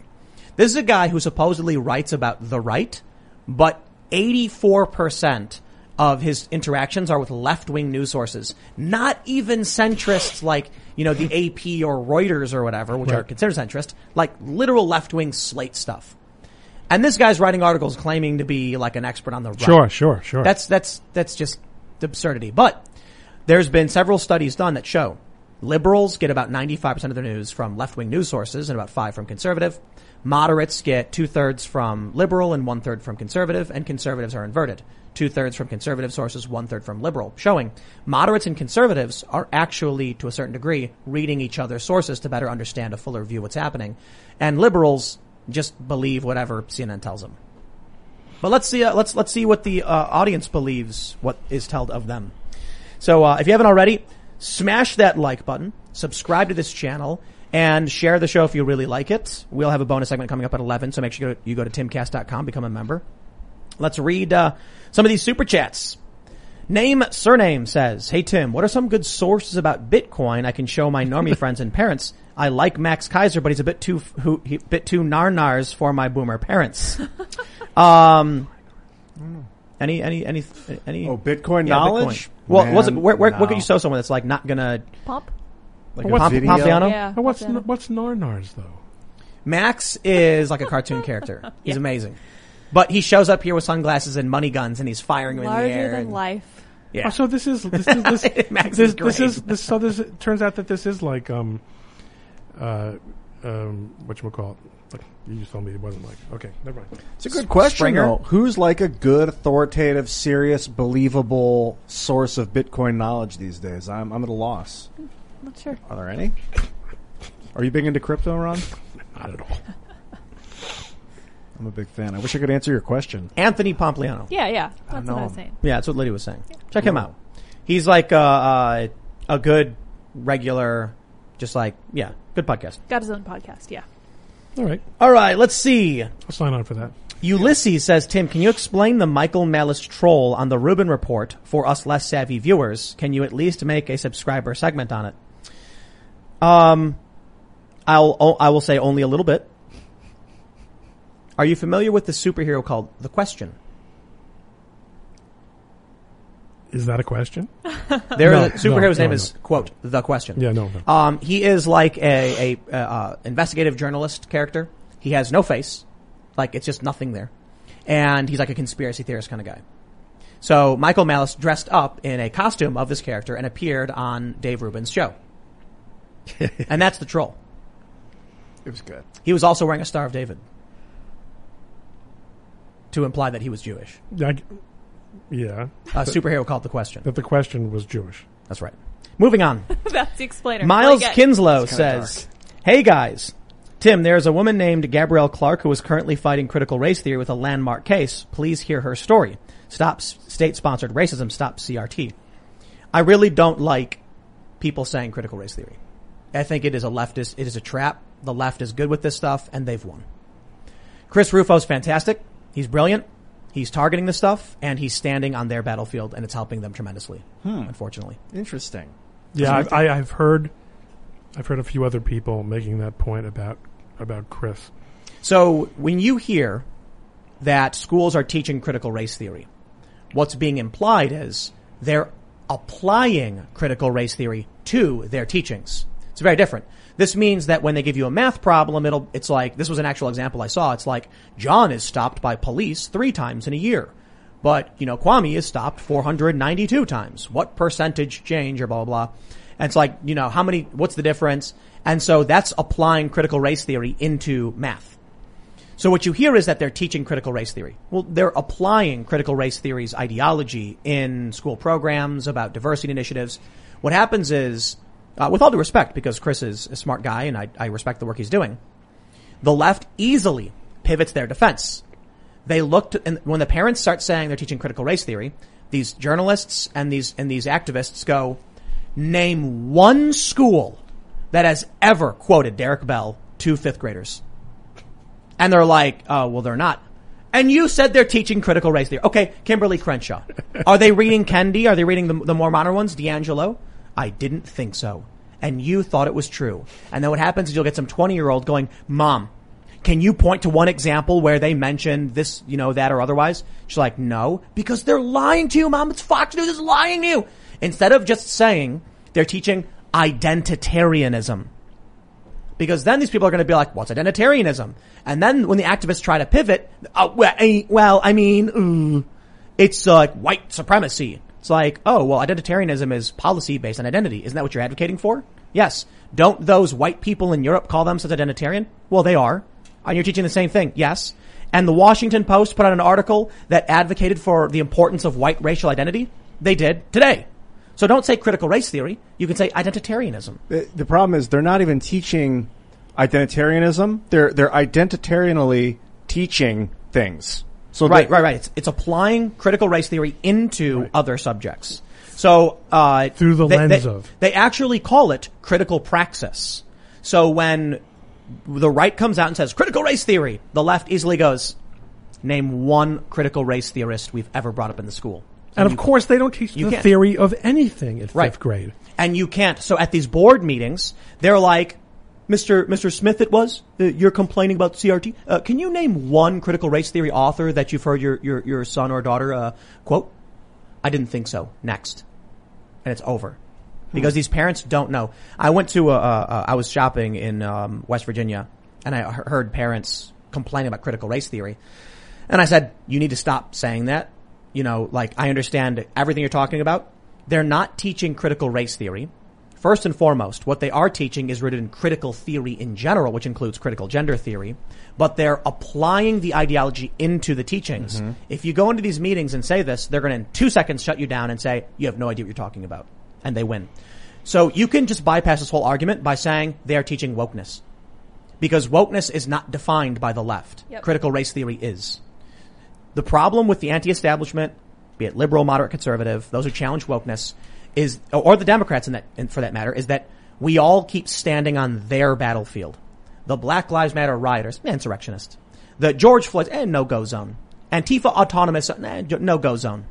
The police, it's a no-go zone. Criminal no-go zone. You know who else does that? Tim Pool. I heard you use the term capitalism more than once tonight. That is a term that was coined by Karl Marx. Boom. See, you got me. Free enterprise. Free enterprise. But you're right.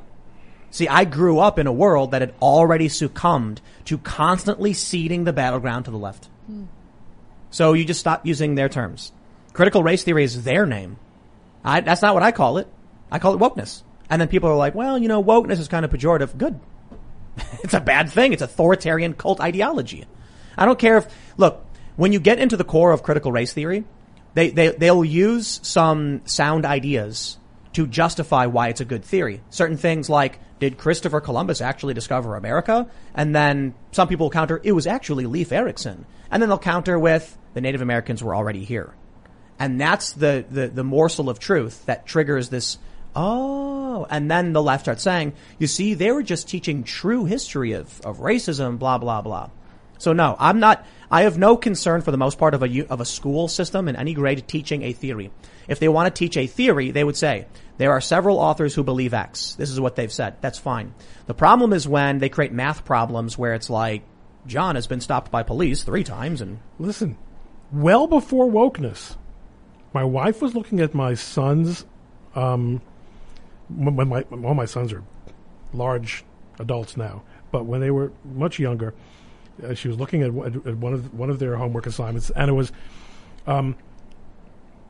which of these scores in the basketball game between, I'm sure if Jane is listening this far into this, that I got it wrong, but it was there were 3 basketball games between the two schools. Which score was the least, shows that the game was the least fair? And the answer was, of course, the game with the largest discrepancy between the scores. Wow. Fairness has nothing to do with that whatsoever. Maybe only 3 guys played for the team that scored 37 points more. But this goes to a corruption and a subversive phenomenon that's been going on within education, which has now been leached onto by particular political movements, which has worked out, which is great for everyone concerned. It's a religion.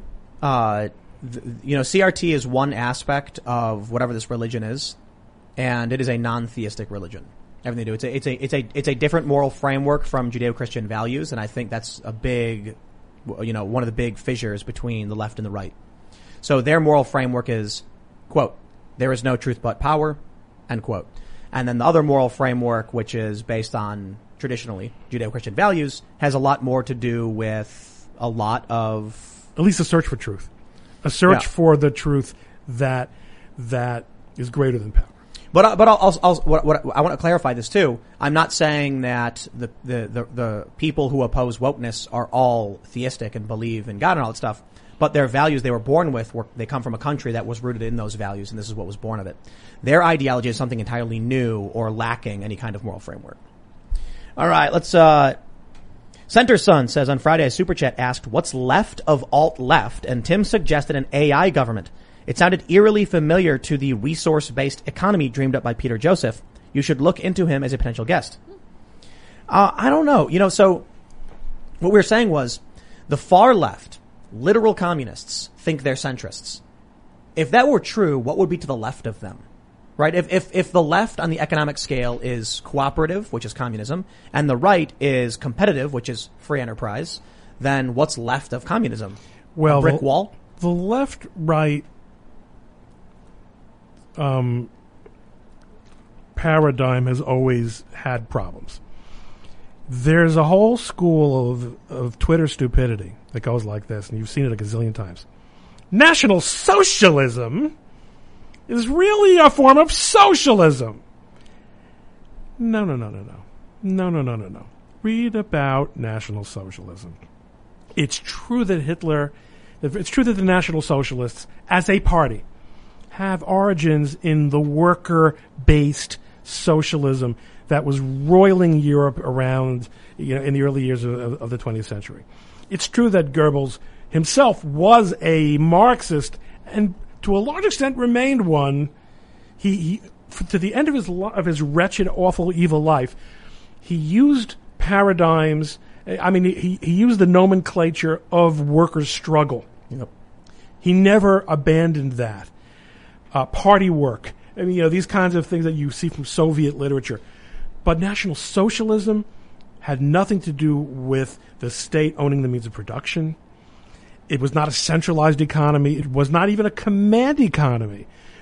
It has very little to do with socialism. So the whole way of understanding right and left is very confusing. So I would assume that when a communist says, no, we represent the center, that they themselves must be positing something to the left of them. Right. So what is it? What are they saying? Well, they made this chart where it shows Bernie Sanders to the left of center. And it says, and then the left of him, it says, watch this space. And they're like, it says reality. Like, Bernie Sanders calls himself a socialist and advocates for worker ownership of companies. And he's center left. All right. So Pol Pot is to the left of Bernie Sanders. Yeah. Okay. Mao Zedong is to the left of Bernie Sanders. And further north, too. Would it be like monarch? A monarchy would be... No, that's authoritarianism. But isn't far left authoritarian? It's not even the same scale. On the political compass with north, south, east, and west or whatever, left economic is cooperative and right economic is free enterprise. Monarchy is merely who's the head of state. Okay. Is it hereditary?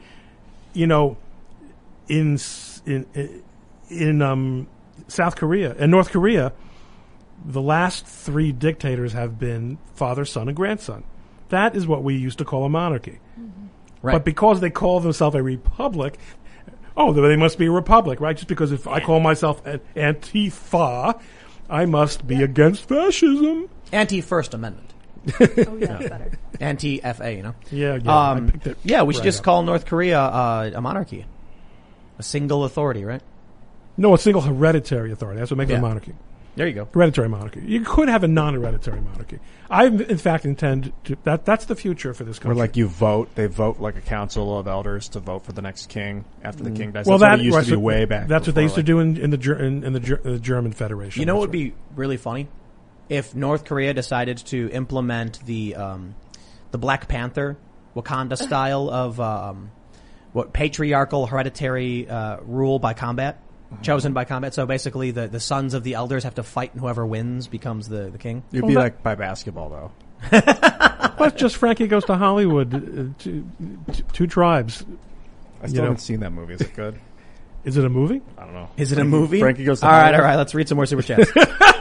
All right, Group B says, Tim, MicroStrategy now owns 1 out of every 210 bitcoins that will ever be mined. Who does? MicroStrategy. Okay. Are you familiar with them? I don't know a lot about them. It's like a business consulting thing or something. Yeah. They say, and hash rate is down because China miners are leaving. Bullish much? Oh man, when the price of Bitcoin goes down, I just buy. It has been.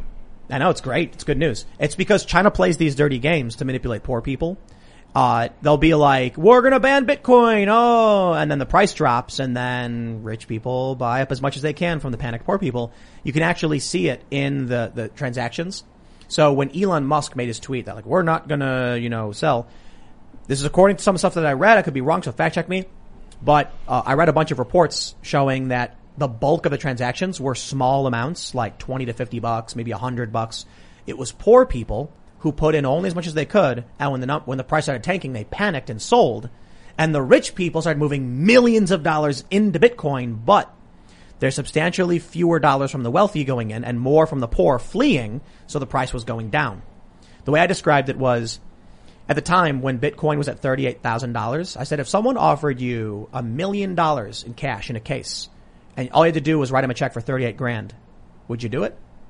Well, of course, it makes no sense. Why would I? That's how I view Bitcoin. When you have all of these massive companies hedging their bets and making massive investments into Bitcoin, and the people selling are the poor people, I feel bad for those poor people. I want to warn them. But I'm pretty confident the rich people think they're going to make bank off Bitcoin. So that's what I'm not telling anybody else what to do. I'm going to do my thing. Not financial advice. But in November, I bought Bitcoin and I look at it as a savings account. I'm like, oh, okay, I got some money. I want to, put it away. I bought a bunch of Bitcoin in November and boy, am I happy. Been happy the whole time. I'm happy too. Yeah. Me too. Bitcoin. But only because he's happy. Yeah, it's different reasons. Been meditating a lot.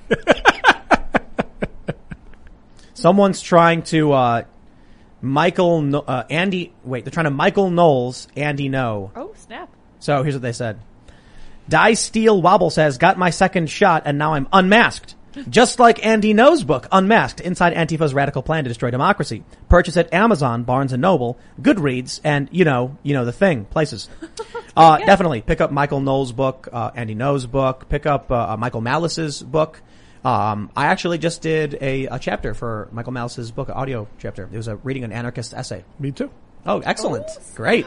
That's Love it. gonna be an excellent audiobook. Michael's got the best people reading chapters. It was tiring. Wow, it was. I had to read one that was French. So, but it was translated. Oh. So there were certain words and phrases in there and I'm like, oh, this is I gonna gotta be great. listen to that now. That'll be fun. All right. Ted 2 says, Tim, I get your point about military budget and industry, but a lot of the systems we use are expensive tech designed to increase our survivability in the battle space. It's not all just bombs. See MRAPs, ECM, etc. Oh yeah, I agree. Not only that, why do we invest so much in survivability? Because politically, we cannot afford to trade bodies. Purchase new wiper blades from O'Reilly Auto Parts today and we'll install them for free. See better and drive safer with O'Reilly Auto Parts. O'Reilly Auto Parts. For hardware, Yeah. the way other regimes can. It's like the Zap Brannigan strategy.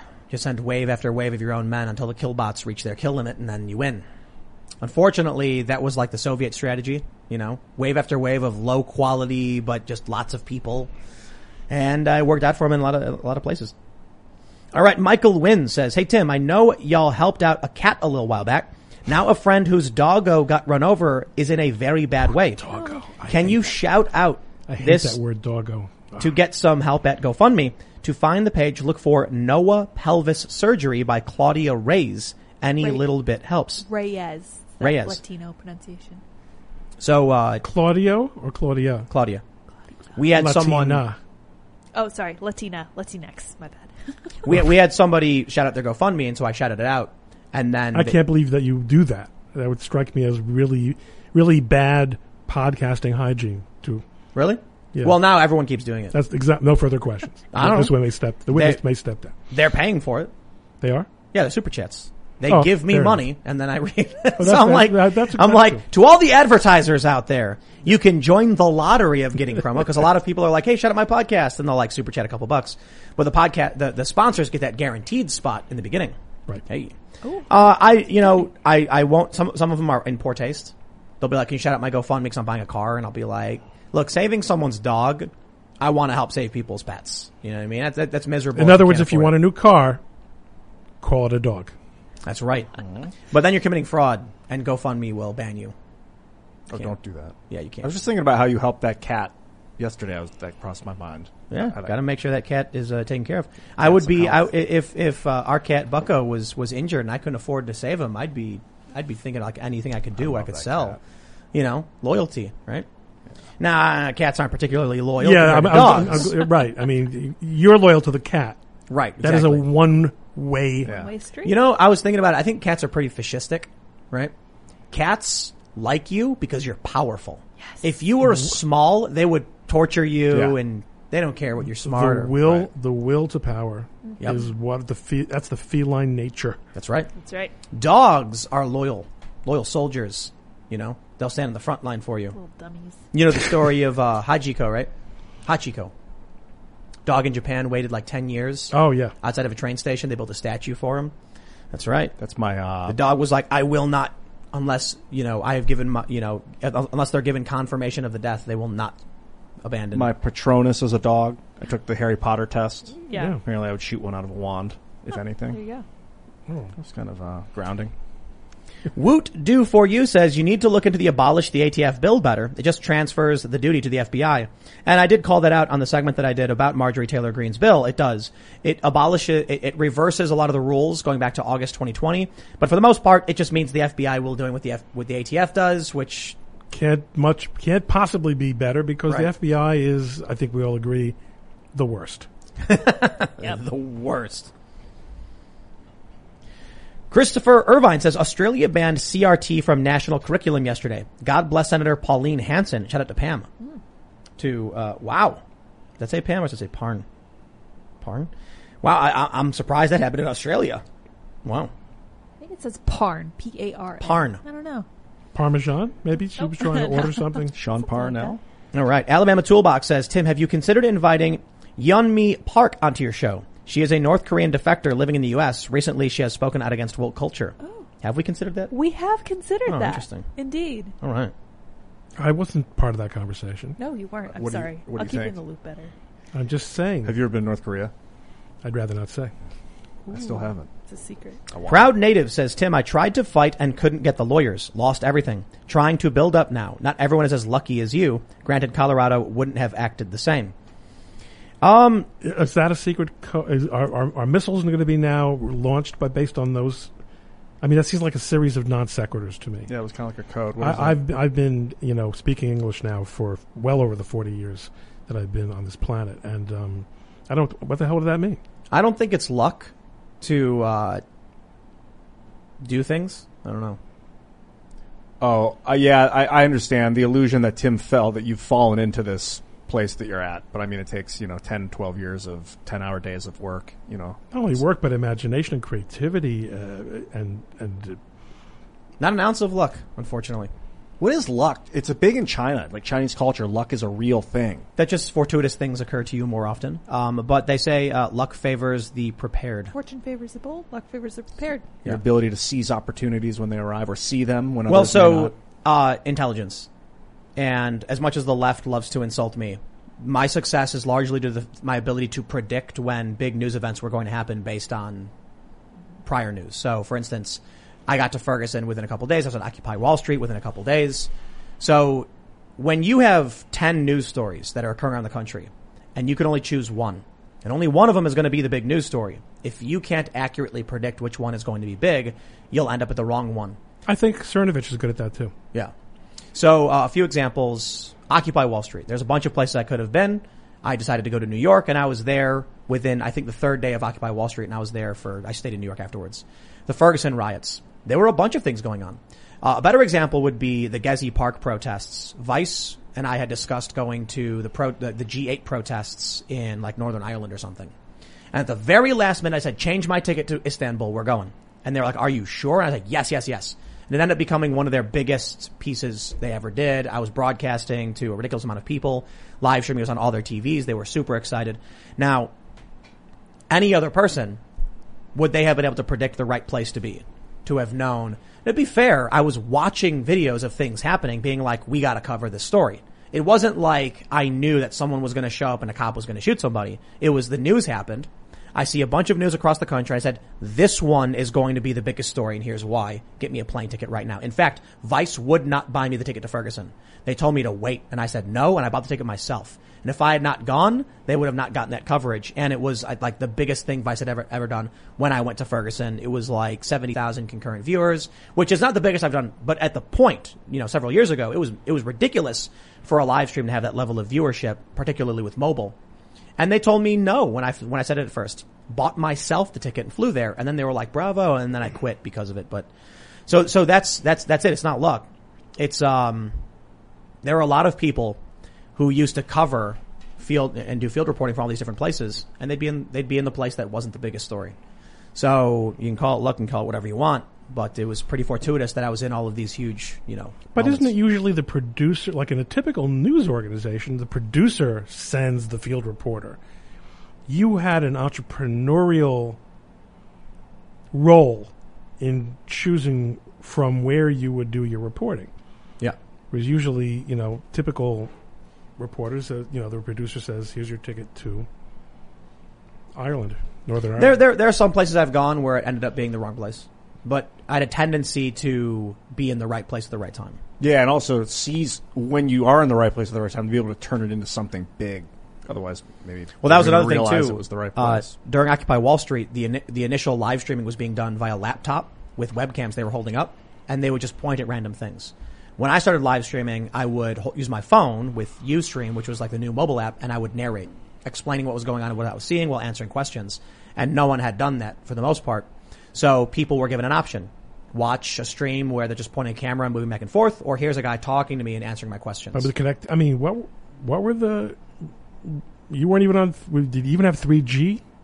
Yeah, it was in the WiMAX era. So 3G and I think WiMAX was what I was using, 1 megabit up and down. Amazing, isn't it? Really, really bad connection. Dan Ian says, did Tim just admit to accusing someone of a racially based crime using theatrics for profit? WTF? No. I said that if you are in a racist meeting, to accuse the boss of being racist because they are being racist and violating the Civil Rights Act. I'm literally saying if you are in a workplace meeting and they break the law, to tell them, to warn them not to, and then to go to the proper administration when they do. Simple as that. You did say that. You might not win, but when someone comes out and says white people are inherently X, Y, or otherwise, yeah, that's literally racial discrimination. Like, you have to file complaints about that stuff. The left is doing it. All right, let's see. We'll read a couple more here. Ian Hall says, Ron, you need to come pocket format. It's instant chutzpah. Plus added feature, have you met my lawyer? He is Jewish. All HR departments. Do you get that? I don't know what the hell That was awesome. All right. Eddie says, hey, Tim, currently working for CNN as a software engineer contractor, which is funny considering my views, but it pays the bills and this super chat. Well, that's cool. But can you look into 1 Timothy 4:3? Seems it speaks on leftists who hold views like vegans and feminists. Look it up. Interesting. Working for CNN, huh? Now that's a topic I wish we would have had time to discuss before we started the super chatting, which is you got to work for CNN. That's the job. Blah. Boycotts. Don't buy from Amazon. Really? It's pouring out. It's 30 degrees. They can get me the Michael Malice's book by tomorrow at 11 o'clock. You want me to get in my car, drive over, here we're in the middle of nowhere, right? Yeah. Drive out to, Yechupitzville to see if maybe the Barnes & Noble is open. Maybe they have the book. Boycotts, man. Tough Some question. boycotts. Tough question. Some. Disney Plus. Nickelodeon. Yeah. Coke? Yep. Yeah. Coca-Cola. Although I think someone bought Hey, a bunch of Coca-Cola. no, it's fine. I didn't buy it. She bought it. Just the once. I can't taste it anymore. That's- And yet I still drink it. That's an addict. We get these 'Cause of the COVID. these The COVID. cane sugar sodas that we get a bunch of them, and I don't get a high fructose corn syrup out of there. Yeah. I'm a big fan of carrots. You guys ever eat carrots? I have heard eaten of carrots If before. I if have they're heard of them, sweet, yes. you know you have the right amount of sugar in your body if the carrots are sweet. That's true. If you're Carrots got a lot of sugar in them. Yeah. Carrots be good. You're dead to me. No. We're just getting to know each other, Ron. It's just beginning. That's It's just getting started. The traction. All right, we'll just read a couple more here. that's like the other Ron in Parks and Recreation. That's what I thought you were. I was like, wait, Ron Swanson is. All right, Callum Oh, Askew says. That's my spirit. You're the animal. real Ron Swanson. Callum Askew says, the Tim, Jewish one. 2021 grad here. We were taught direct CRT through reading a Ta-Nehisi Coates' works. Ooh. Some guy who wrote Red Skull Peterson. Same guy. That's right. He is in fact the guy who did that. But wait a minute, was that in high school or was that in college? He just says 2021 grad. Grad of what? I don't know. Of where? All right. Harley Chuck says, Tim, why do you push home ownership? Homo what? Home ownership. Oh, I thought we were going back to the okay. I push. I won't advise people to buy homes. I don't give financial advice or anything like that. But I would say home ownership is a vehicle by which the middle class transfer wealth to their children and make their lives better and store their wealth beyond their life to their descendants. And if you own a home, you're likely going to pay less per month than you would on rent. Granted, you'll have taxes and insurance. It's still less because the people who own the home and rent it out have to cover those same things, so they'll charge a premium. Now, let's say you buy a house and you're like, I hate taking care of this house. Maintenance, geez, I wish I had a landlord I could call and fix it for me. I don't even want to live here anymore. I moved to New York, now I regret it, now I own this property. Oh, what am I going to do? You're going to call a rental management company who will take over, you'll sign a contract with them, and then you will never think about it again, and money will just appear in your bank account. Passive income. But for some reason, all these news outlets are saying, millennials hate owning homes. Don't buy homes, millennial. You'll hate it. Okay, whatever. I guess more homes for me. Millennials don't know how to use a screwdriver. That could be part of the problem. Yeah, well, you're a boomer, aren't you? Technically. Didn't the boomers create the millennials? And then the silent created the Gen Xers? So the thing is, I'm not Yeah. really a boomer. 63, okay? By the time I was of age, the real boomers had completely cleaned the place out. They had cleaned out everything. Generation X. Bex? We were left with disco, okay? Oh, I'm sorry. All right? That's pretty awesome. I don't know. Generation X? I think you're a boomer, right? I think they say now up till 64 you're a boomer. Oh, okay. 64 to 79 is the. So you're like a Gen baby X. boomer. Yeah. Or 65 to 79. Well, so listen. The baby boomers had the millennials and instilled their values in the millennials, and I think they made a lot of mistakes. As every generation tends to. I Well, the suppose. greatest generation had the baby boomers. That's right. And they were not so great. That's right. They were great at storming the beach, but they turned out the most rotten generation in American history. That's your hippies. That's right. And that's where you get your I love the idea that it was the hippies who are now the people extracting the wealth and holding the properties and wagging the finger at millennials. The hippies were phonies from go. Yeah, they did too many drugs. That's All what right. I've heard about from great hippies. If you haven't already, smash that like button and subscribe to this channel. Share the show with your friends.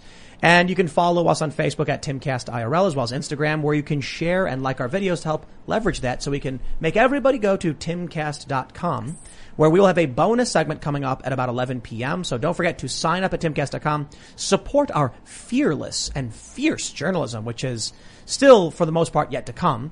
We've got Cassandra Fairbanks leading the show. She's doing a lot of our general articles to start. We are just signing on now our mysteries and investigative, unexplored, unexplained writer and editor. And then we're going to be adding a journalist as well as a video editor. We're going to be doing more podcasts. We are going to be contracting field reporters to go on the ground. So this is where pitches at timcast.com becomes important, because in about a week, the alpha version of our site will be up testing. And then hopefully within a week after that, we will have the functioning site up, but maybe there's bugs. We're also going to be having a big kickoff auction of a limited edition pair of shoes, which is something I'm super excited about. We have Timcast color Vans. I put it on Instagram. You can see what they look like. Oh, nice. Yep, that's right. So make sure you go to timcast.com, sign up. What are Timcast colors? Like gray and blue. That's what all right. Yeah, exactly. You see what I'm wearing, you know. So, and you look at the walls and everything. So that's what we have. And they're like really nice. There's like the leather inside, so they slide on really easily. Oh, wow. But the outside is suede, so they're durable. Yeah, I don't screw around. But make sure you follow me personally at Timcast. The show is live Monday through Friday at 8 p.m. So we'll be back tomorrow, of course. Ron, do you want to shout out your show, your Twitter, your whatever? Twitter at Ron Coleman, like it sounds, spelled like it sounds. Okay, with an E after the L. The main thing is that. Also, I have a new podcast. I've had some pretty cool guests. He said no because he says he sucks at being a podcast guest, and I believe him. Now that I've heard him, I thought I said maybe I'll figure out when we have time. I'll take it. Yeah. Coleman Nation. It's a play on words. Love it. Look for it. It's on all the things, and it's taken off like crazy. If you like the Jewish lawyer thing, you know. Yeah. You know, we didn't talk too much about theology. I don't know if you ever get into talking about that, but I do. I'd love to break down the character of Moses someday. Break down the character I just love of that Moses. guy. Moses is quite a boss. You know, we're talking about Is he a rad dude? He was pretty powerful. Red dude. Thought he was a slave and then freed all the slaves. And I saw that movie with Christian Bale. Okay. And that was, I'm told that is like a perfectly adapted version of Moses. Unlikely. Christian Bale. Well, hey, you guys can follow me at IanCrossland.net and at Ian Cross on all cross social media. Keep it real. And you guys, I think that you should follow me at Sarah Patchlids on Twitter, because this is something I've never done before. I wanted to reference a tweet that I made yesterday. This weekend I was thinking about rules that the right wing needs to follow. I made a list of about 10 or 11 rules, and one of them is we must choose not to bicker with each other over petty disagreements, and we literally have, not that one. It says we have to sacrifice some of our individuality to accomplish goals that give people freedom. It is not optional. And I feel like this is really going to sit hard with the right wing, but I think it's absolutely necessary. You guys should go read all my rules and tell me what you think of them at Sarah Patchlids on Twitter. I'm going to do that as soon as we're done.